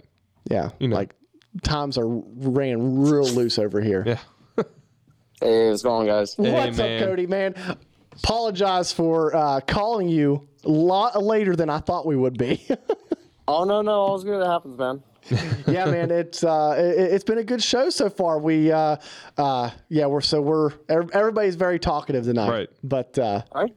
Good stuff. Hopefully I can keep up. oh, for sure, man. So Congratulations yeah, on the championship, man. has it sunk in yet? I'm ready for next season. Already. I was crossing the finish line. I'm I'm ready to go for round one again already. It's nice, but I'm ready to race again. Mine's already set on next season. Oh, nice. Awesome, man. So with that, do you already have everything worked out for next season, like deals and stuff like that, or? Oh, no, nothing's set in stone. I haven't set. I was waiting for this past weekend to, finalize that resume and send it out. Get that number 1 plate on there, make it look good. Yeah, that looks nice on the resume, doesn't it? Yeah. No, sponsors like it for some reason, so I wait on it. It's like, how can someone tell me no? Right? Yeah. You just became undeniable. Congratulations. No. We worked really hard for it all season. Brandon rode great all season. Landon, running the limited schedule, he rode great all season. Hayden led points for majority of the beginning of the season. He really stepped up end of the season this year. The future of the class looks bright, and hopefully it can. Hopefully I finally got it figured out, so hopefully I can keep it going. What I love about this class is we I think we talked we talked to you about this exact same situation, but what's so cool about this class is it's not a old guy class anymore. Like, you guys are like younger generation coming up and just taking over the class and killing it. It's become really, really fun to watch as of the last several years. Yeah. No, we're making a destination, not a afterthought, you know? Exactly.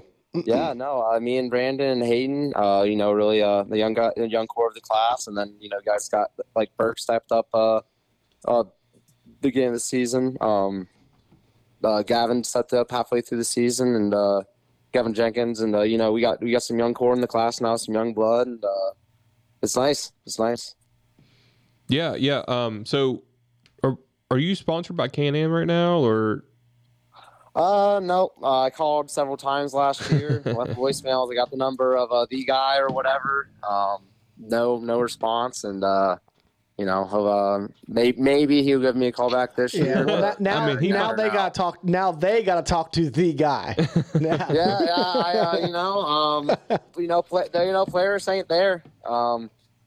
It's not a lot of reason to sponsor. Like Yamaha has slowly been backing out on their sponsorships from what I hear, and they're the only ones making sport quads, so there's no competition. So right.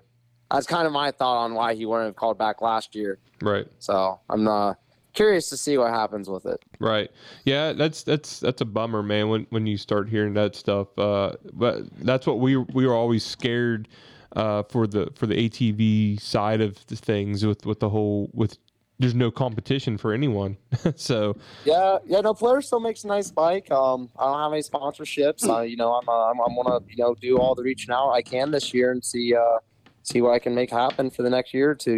Get some stuff lined up and open anything. Yeah. Right. Well, but on the flip side, I guess a silver lining, what Brandon and I were talking about earlier with Brycen, it's so cool to see the sport this year have like a champion under one tent, like so many champions under one tent, what I'm saying. And what we would love to see is more people take recognition of that, and then add like a 4x4 Pro, or add an XC2 rider, stuff like that, on the dirt bike side as well. So it's cool to see the mix with that championship over there, and hopefully we see that trickle down and trickle across the sport actually.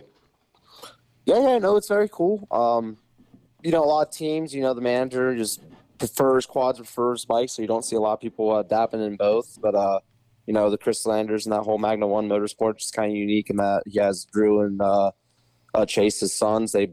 Drew rode the quad, Chase runs the bike, and he had a loving for both and got involved with people on both sides and, made it happen. It's a very unique situation, very cool what they got going on over there. And,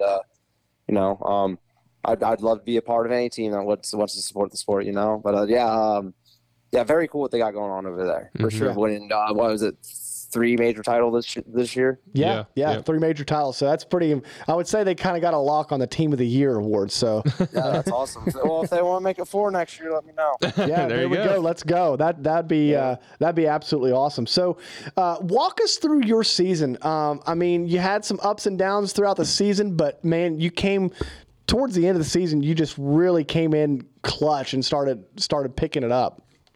No, I had pace all season, same as last year, just a couple of mechanicals separated me last year from being there at the end of the season. And this year, my guy, Mike Seegers with KMK Off-Road, my mechanic this year, he's really been just aces with it. Bike felt the same at Ironman as it did at round 1. Thing was spot on all year. Round 1, led all day, stopped for a pit, beginning of the last lap, and some fuel got spilt and I caught on fire. Lost 3 minutes.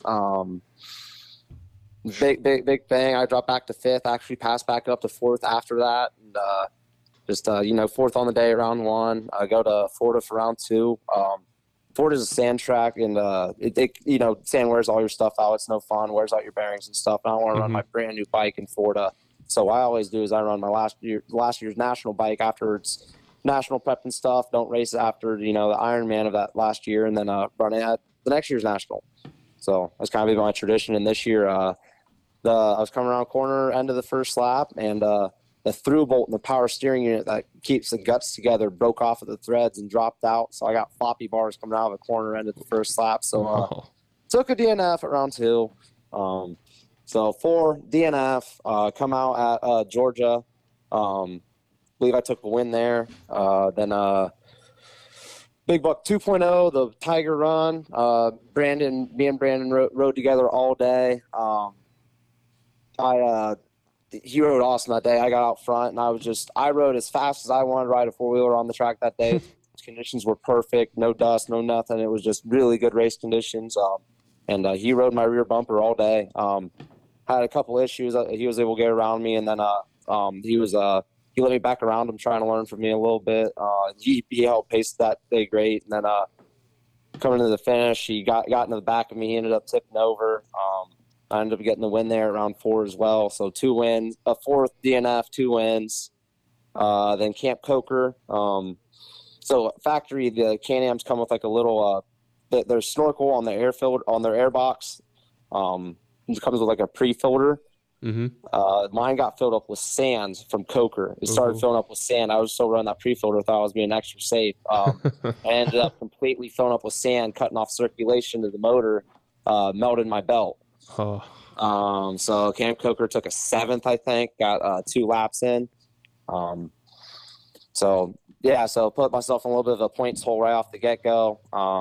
I think I was in 4th place at that point, several points down. And then round 5, that was round 5. Round 6, I believe that was Mason Dixon, won that. Mm-hmm. Burr Oak, I believe, was round 7, won that. Round 8, what was the other one before Snowshoe? What was one before Snowshoe? That was the oh shoot. Hold on, I got you. That was the Mason Dixon before Snowshoe. Right before Snowshoe. Right before. Yep. Did you do John Pitton? The Hoosier. I also won the Hoosier as well. Ironman 1.0. Yep. I forgot we're going there twice now. So the Hoosier, thank you. I won round 3, 4, broke down at 5, won 6, 7, 8, led every inch of Snowshoe until like 2 miles to go. Landon caught me in the lappers. Just coming up a hill, got a face full of roost from a lapper, hit a split line, didn't see a rock, got turned sideways. Landon was able to split by me, and it was all fire road to the finish, and I got dusted out and ended up second at Snowshoe, just a rock away from the win there. And then it was summer break. Good. I got into the points lead there. I think at Snowshoe, right before Snowshoe. So came back out of the hole before summer break. I didn't think it was. I think I was over 30 points down at like round 5 after I broke down. So came out of that hole, and what was the first race back? It was the Boy Scout camp, round 10. Yeah. That was a great battle between me, Landon, and Brandon. Awesome race out front all day. Really, really fun racing with those guys. You know, we all trust each other, and it's really clean, fun racing at that pace.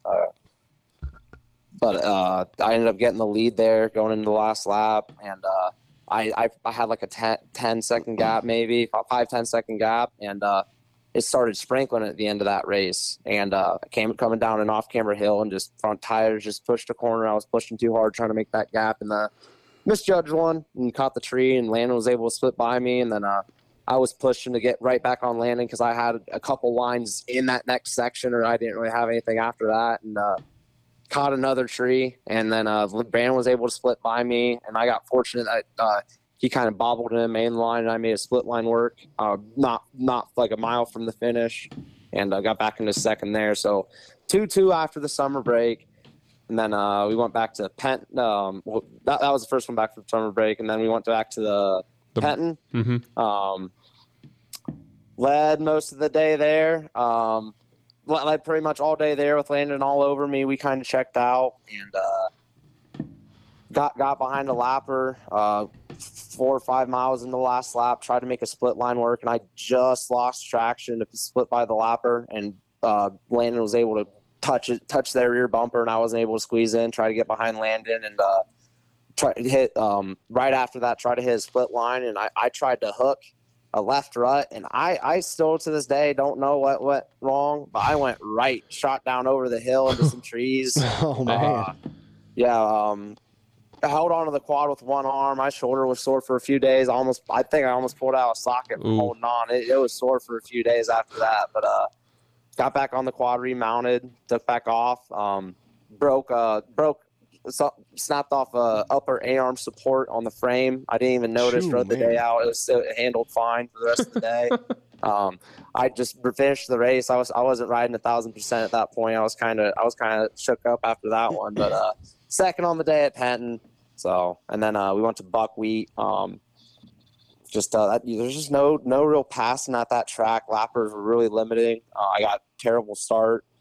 Brandon led flag to flag. Just Landon couldn't make anything happen on him. I got by Landon a couple of times, and we got together, and I ended up getting the worst end of it every time, and ended up third on the day.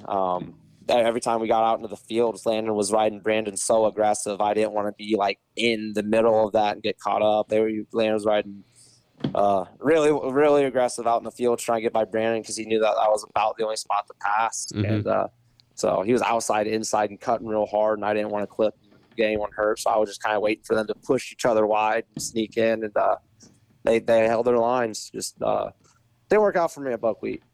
Yeah. But then Ironman this past weekend, got out to a bad start, corner 3.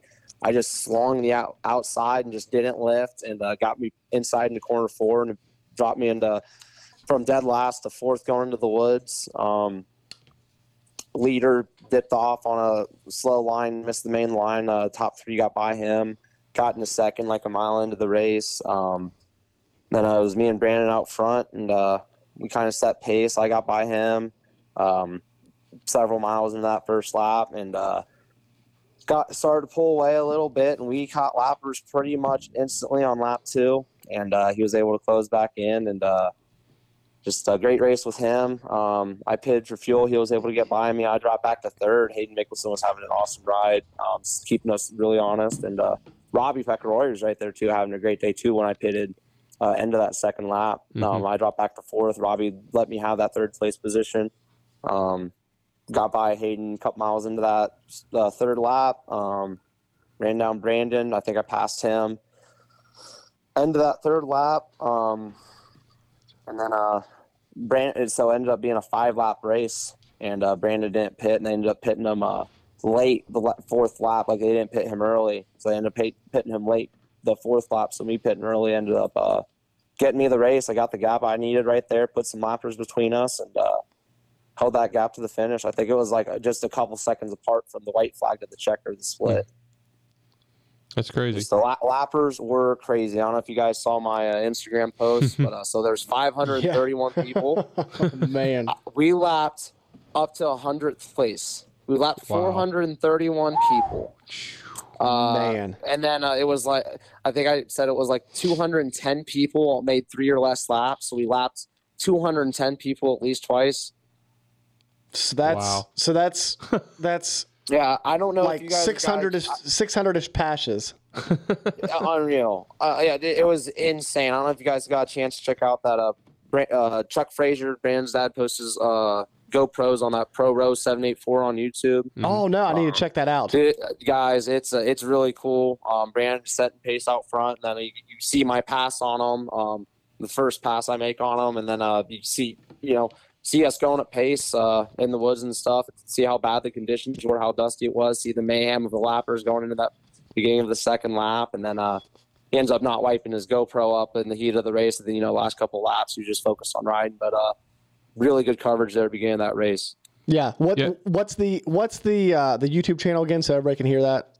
Pro Row 784. Okay. Yeah. Everybody check that out. Yeah. So very, very cool stuff. That one's really cool. He posts a few from the year, and all their stuff they're doing down in Florida. He's training and prep and stuff. And then the Tiger Run one's also really good. It's that race I was talking about. He rode my rear bumper the whole day. Okay, cool. Yeah, another one of those. It's good coverage the first few laps, and then in the heat of the race, yeah, it's tough. It's tough to remember what. The last lap and a half or so. But yeah, it's hard to do both. Now, do you guys get to run the hill in the morning? Not Ironman. We ran Twin Hills and Jimmy Hill. Okay. Not Ironman Hill. I was curious. I was just wondering how that 4x4 would do going up Ironman Hill. I'm sure it'd eat it right up. Eat it up. I'm sure it'd eat it right up, but I was wondering, like. Yeah, but it might not eat it up if there's 300 lappers sitting on it at the time, right? Yeah. No, that'd be a cool option, 4x4 Pro only split and WXC only split or something. If they throw a couple of those in, I don't see why not. I was just curious because I was like, we always see like all the sport quads and stuff, and I just wondering how that 4x4 would do. I want to see 4x4 Pro in the afternoon. I mean, I don't know. Maybe that might not be the. What do you think? The whole reason I switched to the 4x4 is I got that back, and main thing is the track condition, right? Okay. Track conditions, the chops, what's killing me. So whenever I moved back, I was between running like sport class on a 250 yard and going to 4x4 Pro, and 4x4 Pro just made more sense for me. But also just the conditions of the track too, starting like that, you're just going to beat a 4x4 to death. They're just too heavy. Taking that amount of chop at that pace for 2 hours. We start, with the virgin tracks and they're, smooth to begin with. That chop's not too bad. It's pretty rough on them the last lap. Me and Landon have both raced them in the afternoon last year. We were both running top 20 overalls.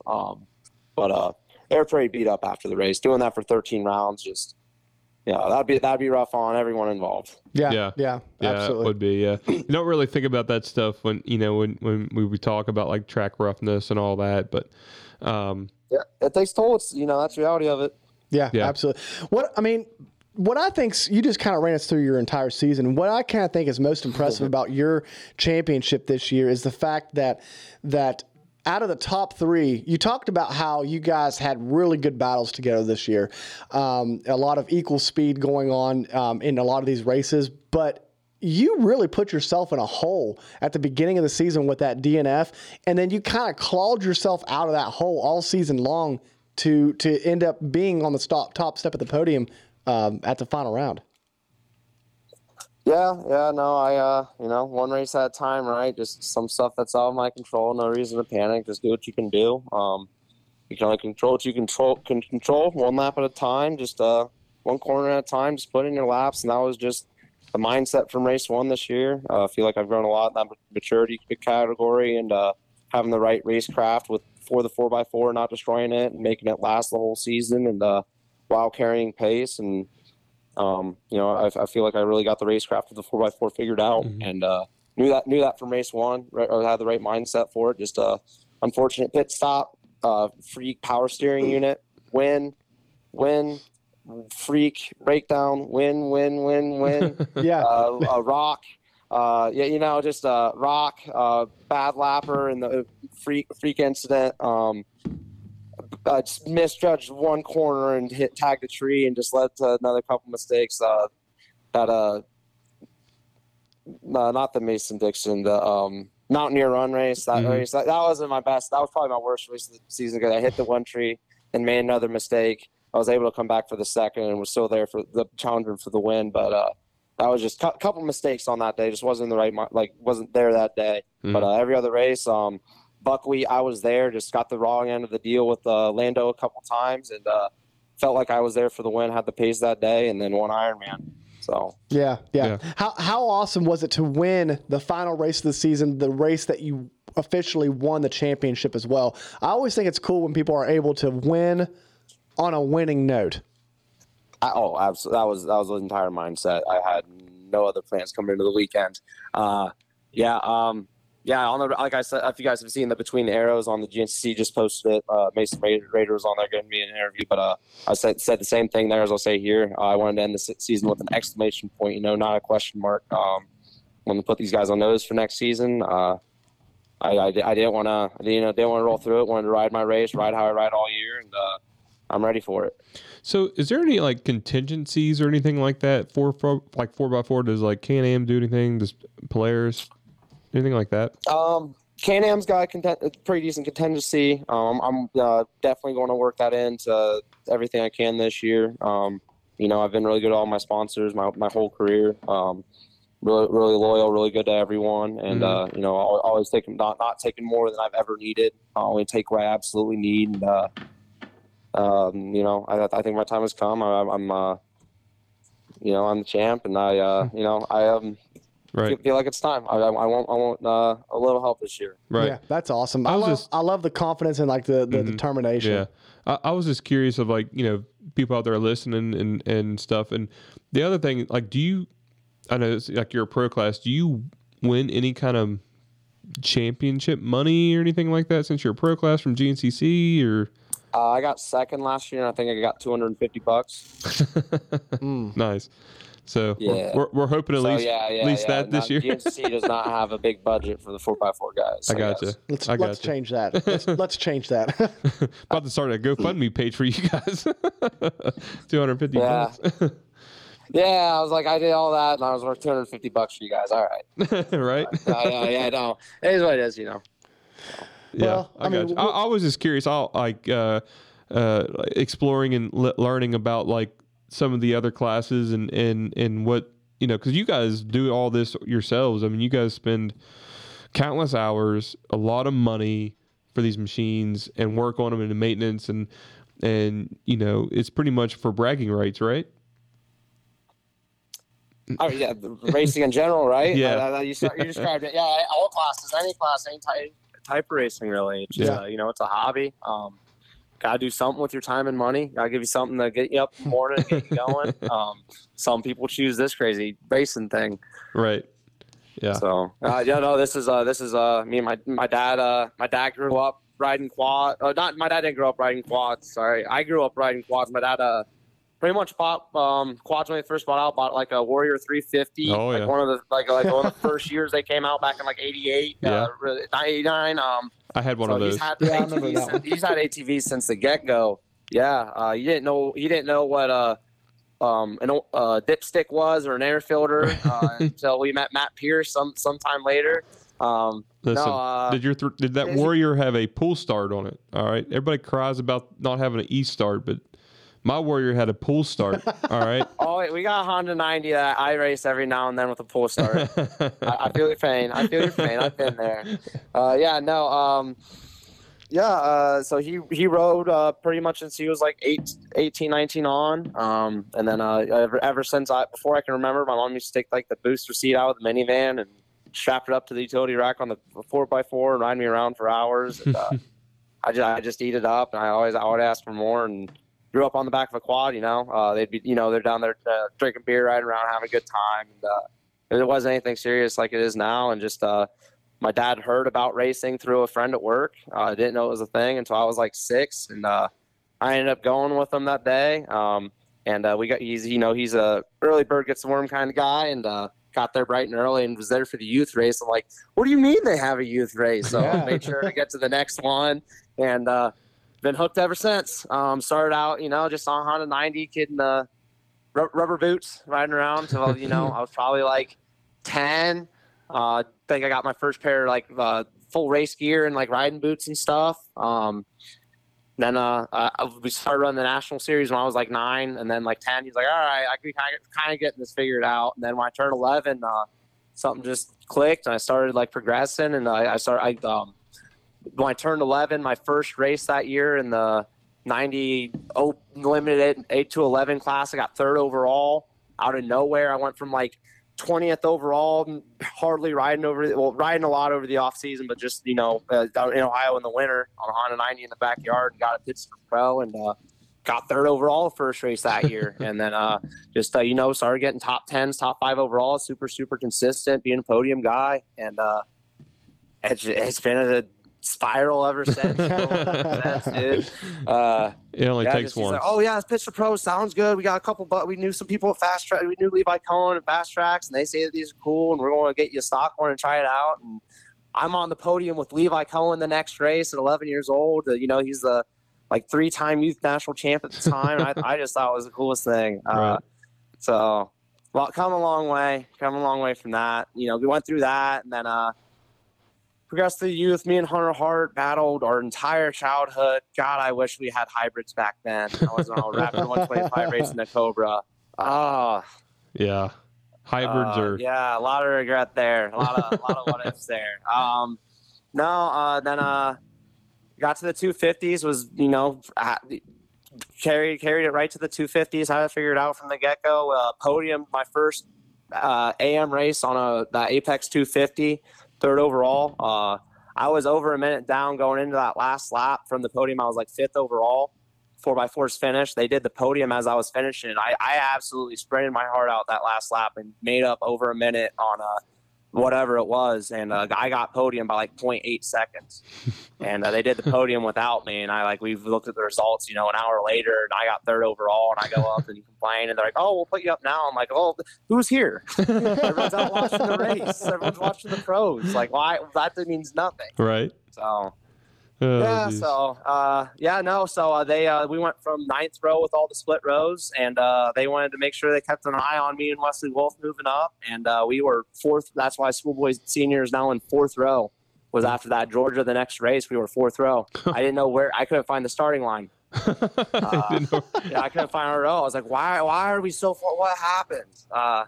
Very, very cool. That's what happened with that. They moved us right on up because I think Wesley on the Raptor 250 finished like 7th overall. Wow. And then the next race he had his Apex 250, and then it was the me and Wesley Wolf show for 2 years in that AM race. And Dave Simmons for sure, absolutely give it to Dave, Super Dave. But like in the 250 class, it was me and him, and then Dave battling for overalls for 2 years in that class. That's awesome.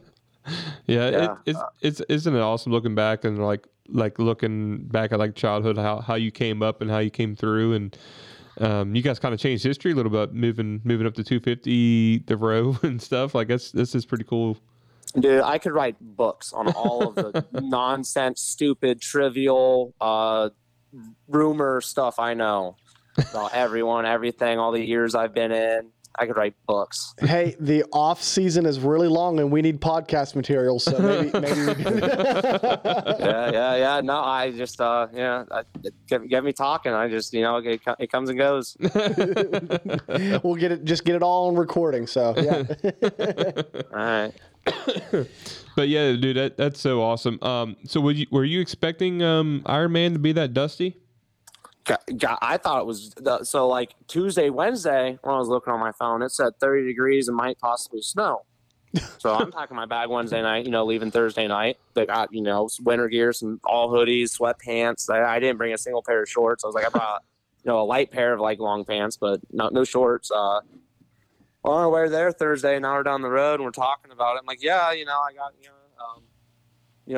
got, I got my comfy warm stuff, and then my girlfriend and my sister just looked at me sideways, and it ended up being 75 and sunny and dusty, and I was not prepared until I was on my way. I had to mentally adjust. But no, dude, beautiful weekend for it. 75 and sunny at Ironman. Yeah, just uncalled for. The dust was unbearable, but that's the trade-off, I guess. You're either freezing and covered in mud, or 75 and you can't see.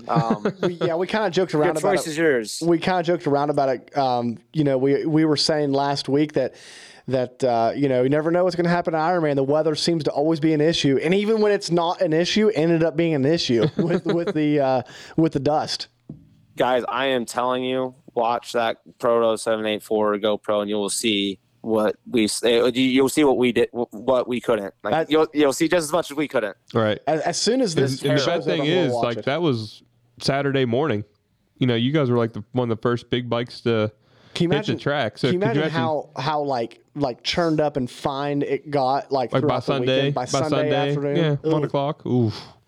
Oh, it was moon dust. And then it started like blue groove out in the fields where it's real hard packed and get the sun's constantly on it. Out in the woods, it would like powder and break down where it's got like a little depth to it. Out in the fields, it started to blue groove.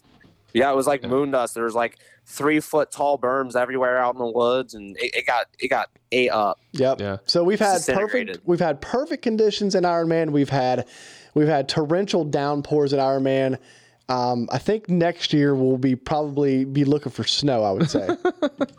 So, has there ever been a GNCC? Well, let me ask you this: you would know this. Has there ever been a GNCC race that there's been a snow-covered ground? Powerline Park 2014.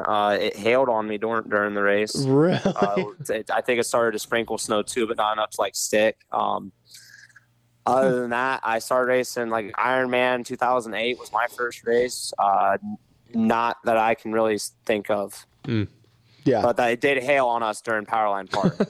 I remember. I can sit like you're wincing going through the fields a little bit. Yeah. Ooh. I remember there was one local hair scramble I did, Brandon, one time, and you weren't there. Yeah, I remember seeing pictures. You weren't there, but between the first and second lap, it snowed like 2 inches.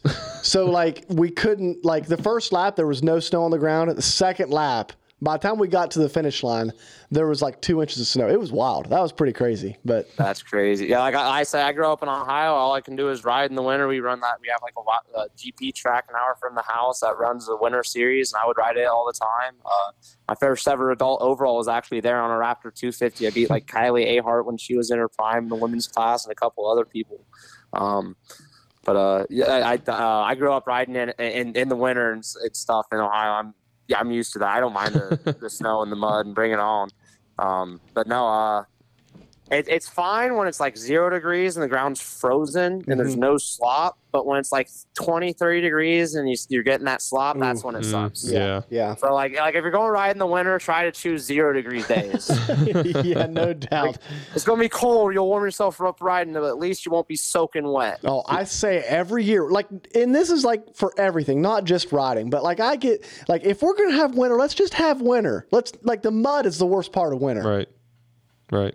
Yeah, be cold if you're going to be cold. Yeah, exactly. Like, my biggest thing is when you go ride, then it's like, how do you wash your bike off? Because you don't want to be out there. You know what I mean? Like, yeah, that's true. How do you clean your stuff? I don't know. I mean, I just overalls, winter coat, suck it up. Suck it up and get out there. Suck it up, buttercup. Yeah. Wear your riding boots. And put your overalls over them. You know, your feet don't mud. My feet don't get wet in the CDs. They're nice. Mm-hmm. But I just wear my riding boots whenever I power wash. My feet never get wet. And then I normally just wear what I wear to work to power wash. But in the winter, just overalls and winter coat. Set. Or you can get yourself some Soul Savers. Ooh, Seal Savers, boot savers. That's right. Little plug right there. Little plug right there. Sorry. Gotta do what you gotta do. That's right. Absolutely. That's right. Absolutely. So, okay, we got a listener question. Favorite race of the year? What was the number one race that you will stack in the memory bank for this year? 10 to Havoc. 10 to 9 hours. Okay. Hands down. Coolest race of the year. Awesome event. The ups and downs of my team experience on the day was incredible. The story we had on the day was just really, really cool. But the event itself was also just really, really. It was a East Coast Heartland Challenge. Great event that the guys at New East Coast intend to put on. I had an absolute blast. Got a good team together. Gavin Jenkins was one of my teammates, and then Dayton Hickey, one of the top riders from the schoolboy senior class this year. He was on my team. He rode a 4x4. He's been playing around on one. So it was us three against the BNR team. It was Bert Smith, AJ Kuntz, top Vet A rider, and then Robert Varndell, top Vet A rider and 4x4 rider, whatever he decides to do that day. So it was good teams. I had an issue with my stick come up and rip out the underside of my key terminal. And like it was mostly making contact, but like whenever I'd hit a big bump, it would lose connection for a second. And the keys on those are chips, and like the computer would have to reset to reread the key. So like you'd have to wait for the dash to turn on and off. All I knew is if I ripped off the seat and unplugged and plugged the battery back in, it reset it, and I could take back off. So I did that for about 8 miles of the track, just trying to not hit any bumps, not sure what was going on. You know, I just know my quad, when I hit bumps, it's shutting off. And if I reset the battery, I can go again. That's all I know at the point in time. And then at one point, I did the battery unclip at like the 11-mile marker, and it was like key error or something. I'm like, okay, something with the key. It wouldn't start. So I looked down and seen where it was like barely hanging and just jammed it up in there real good one time. Finished up the lap. We lost like 10 minutes. Was in a hole from the start.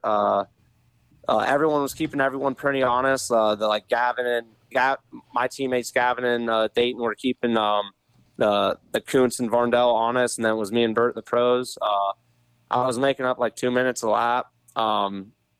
So we started really closing in. We were down to 6 minutes, and then when Gavin went out on his bike, this solenoid mount broke and it grounded out against the frame, and he got towed in. We lost over a lap of time by the time I got to take back off. So we're almost 2 laps down at this point. Just like, they're bound to have bad luck eventually.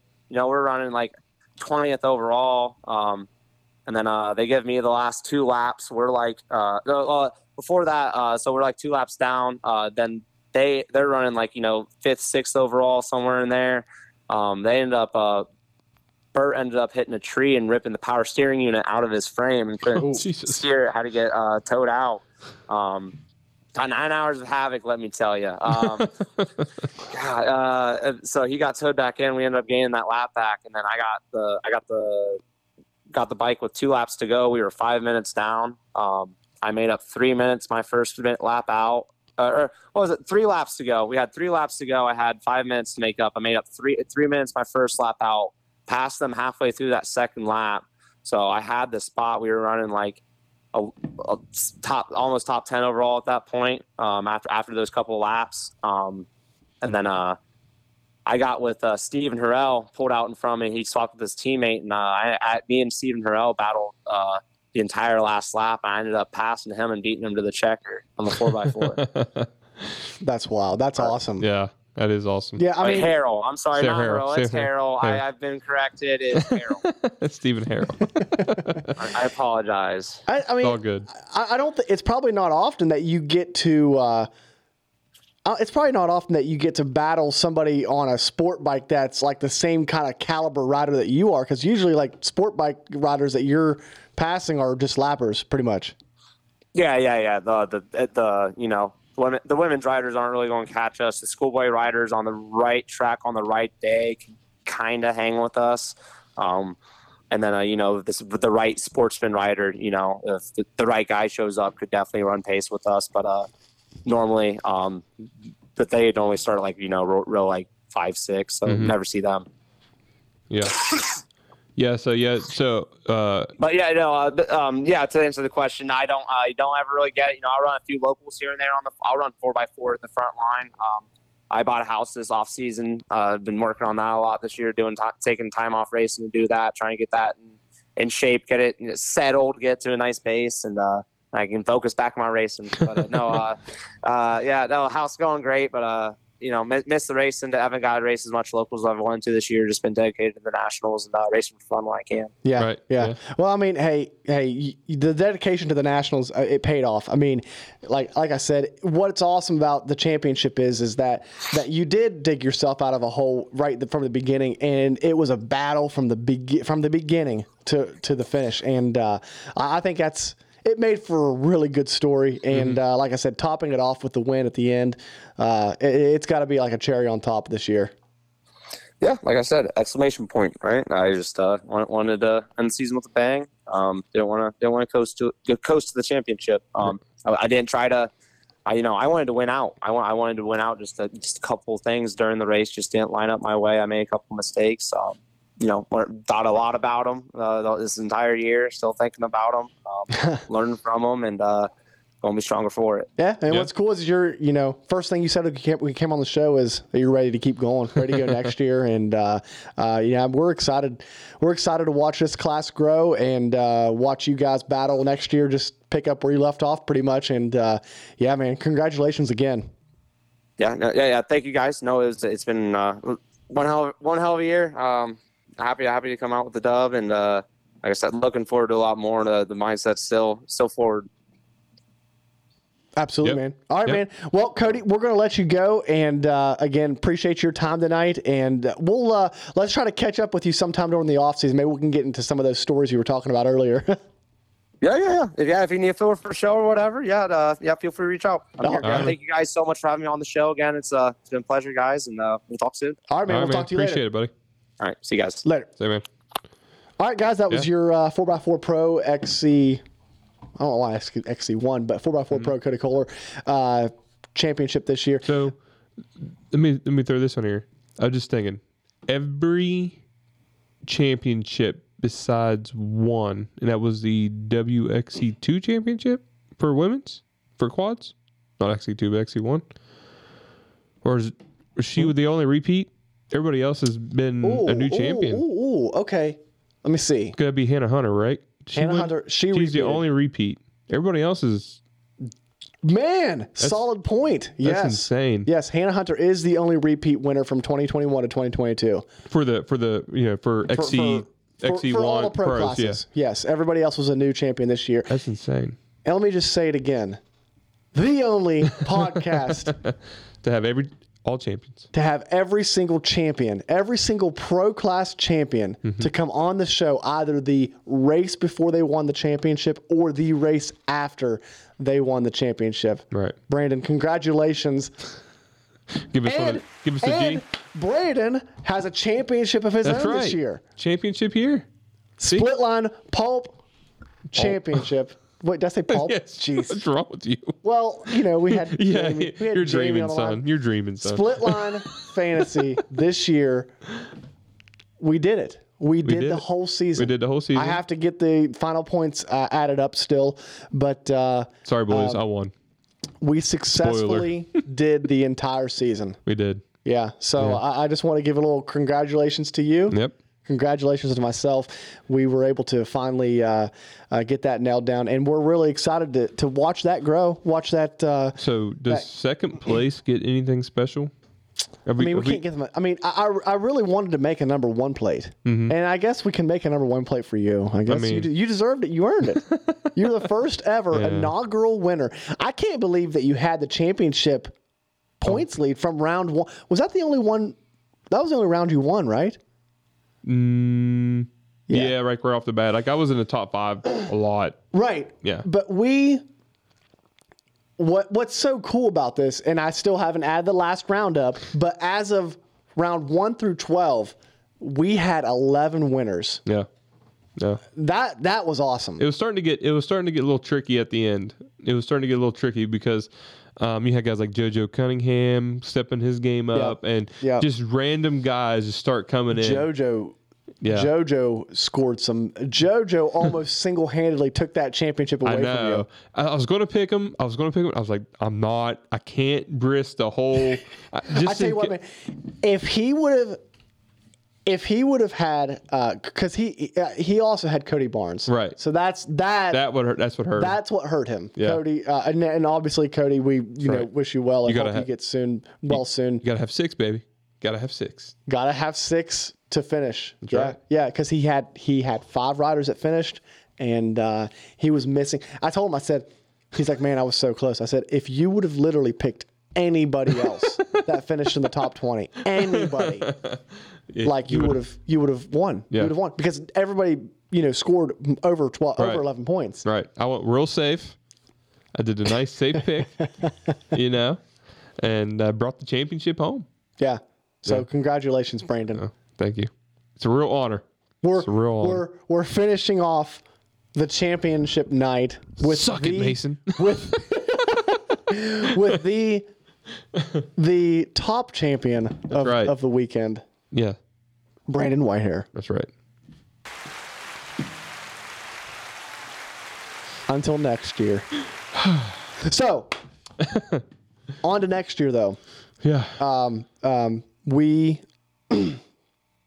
are hoping to have this. We're retiring? No. Oh. So this will be the last show, guys. We did it. No. We're hoping to have everything on a website, the game, the Split Line Fantasy game. That way, you guys can pick your own teams on the webpage. You guys can set your teams, see the handicaps there, everything. That's what we're hoping to get done. Looking for a title sponsor for that. Yeah. Anybody want a title sponsor? To pay for that to get done. So we need to get that done. Moolah. We're looking to try to add some sponsors to the show. I think it's Show me the money. Show me the money. We're looking to add some sponsors to the show. Looking to grow it even more. We've been in talks with several guys that one guy in particular that was just sitting in this chair last week. He's willing to take on a responsibility of the show that I'm really excited about.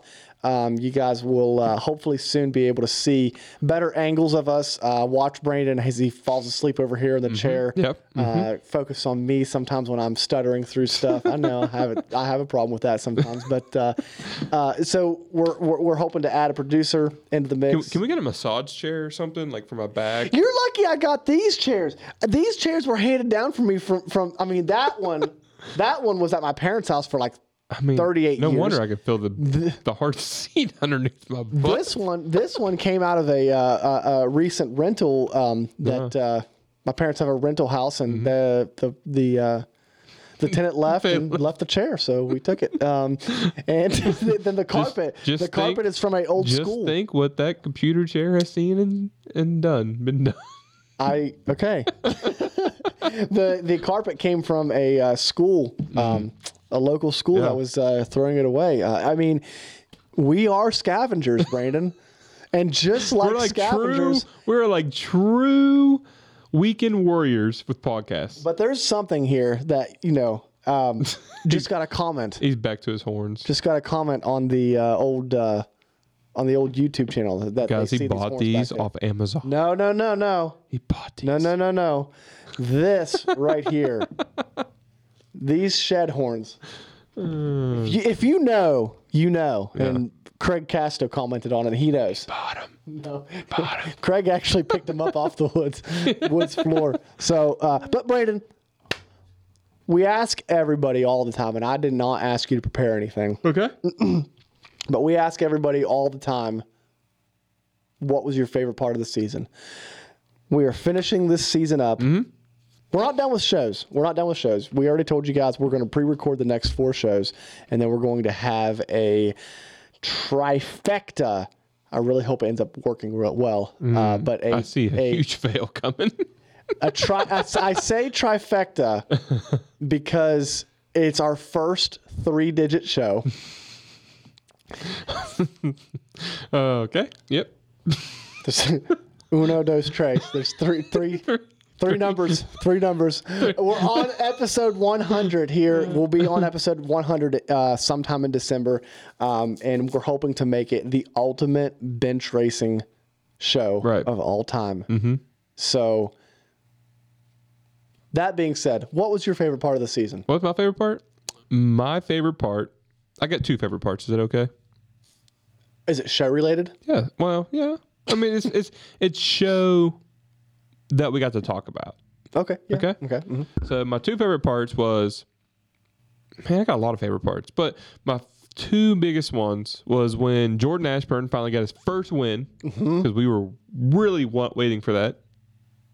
And then the second is when we were waiting for that so long that we decided that you ended up being the curse. I did. I stopped saying it. Yeah. You stopped saying that. I stopped saying it. You said at the beginning of the season, you said, I'm picking Jordan to win until Jordan wins. That's right. And then you said, I'm going to stop picking Jordan to win. So Jordan will win. And then he won. Yeah. So. Yeah. I know when I'm hurting somebody. Okay. I'm not scared. Maybe you just willed him the championship. I did. I just kept fighting for you, man.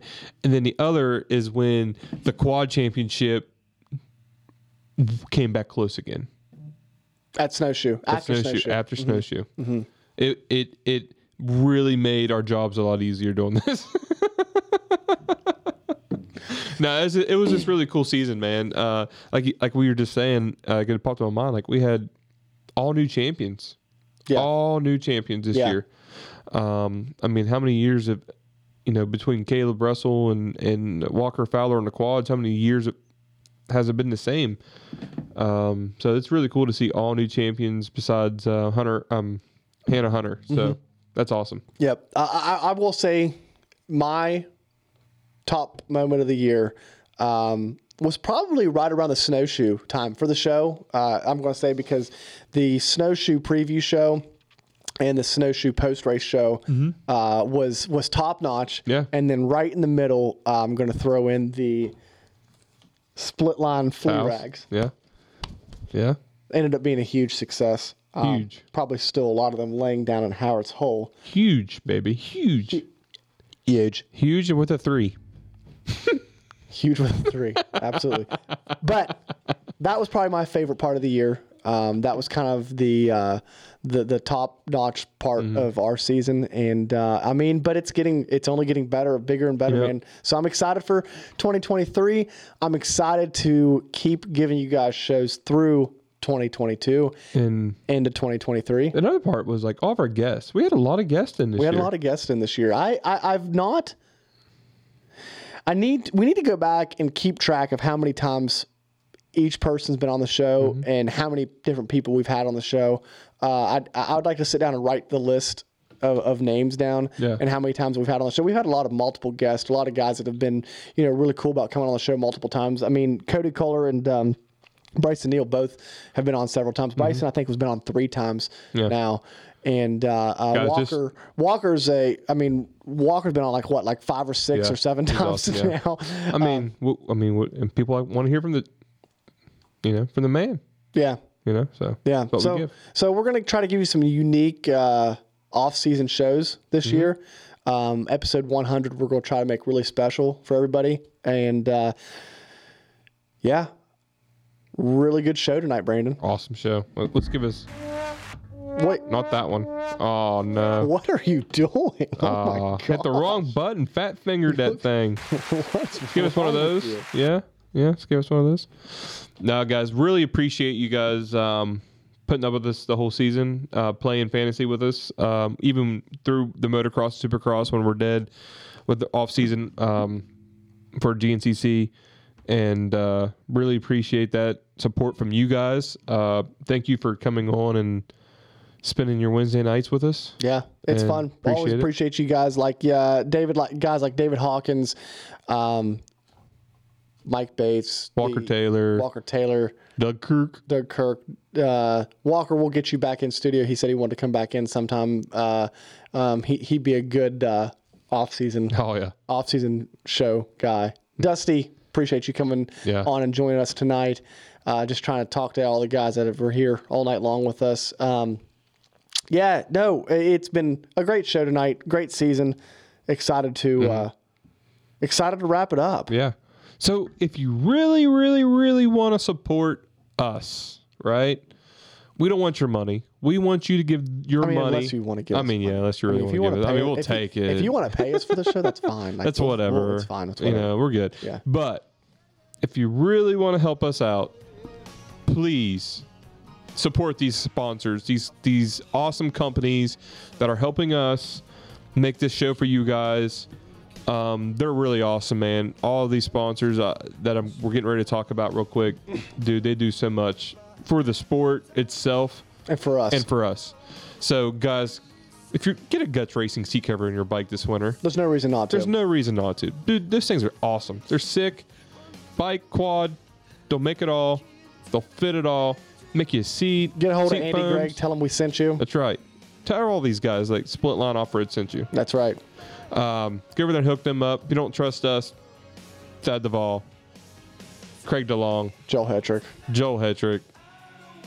John Glada Jr. Oh, Ronnie Rush. Did we just become best friends? Yes. Karate in the basement. That's right. Guys, get yourself some Seal Savers. You're going to do some winter series this winter. Go grab your guys some boot savers, some coil savers, seal savers, anything you want, man. They got you. Quick fill savers now. Keep the water dirt. If you don't know, now you know. That's right. What are you doing? Get some 25% off with the discount code SPLITLINE. Capital S. What's the other discount code? SPLITLINE 30 for 30% off. 30 at Sunstar Chain Sprockets, baby. What are they made of? Case hardened steel. Best in the business. That's right. You can also get them aluminum too, but no one really cares about that.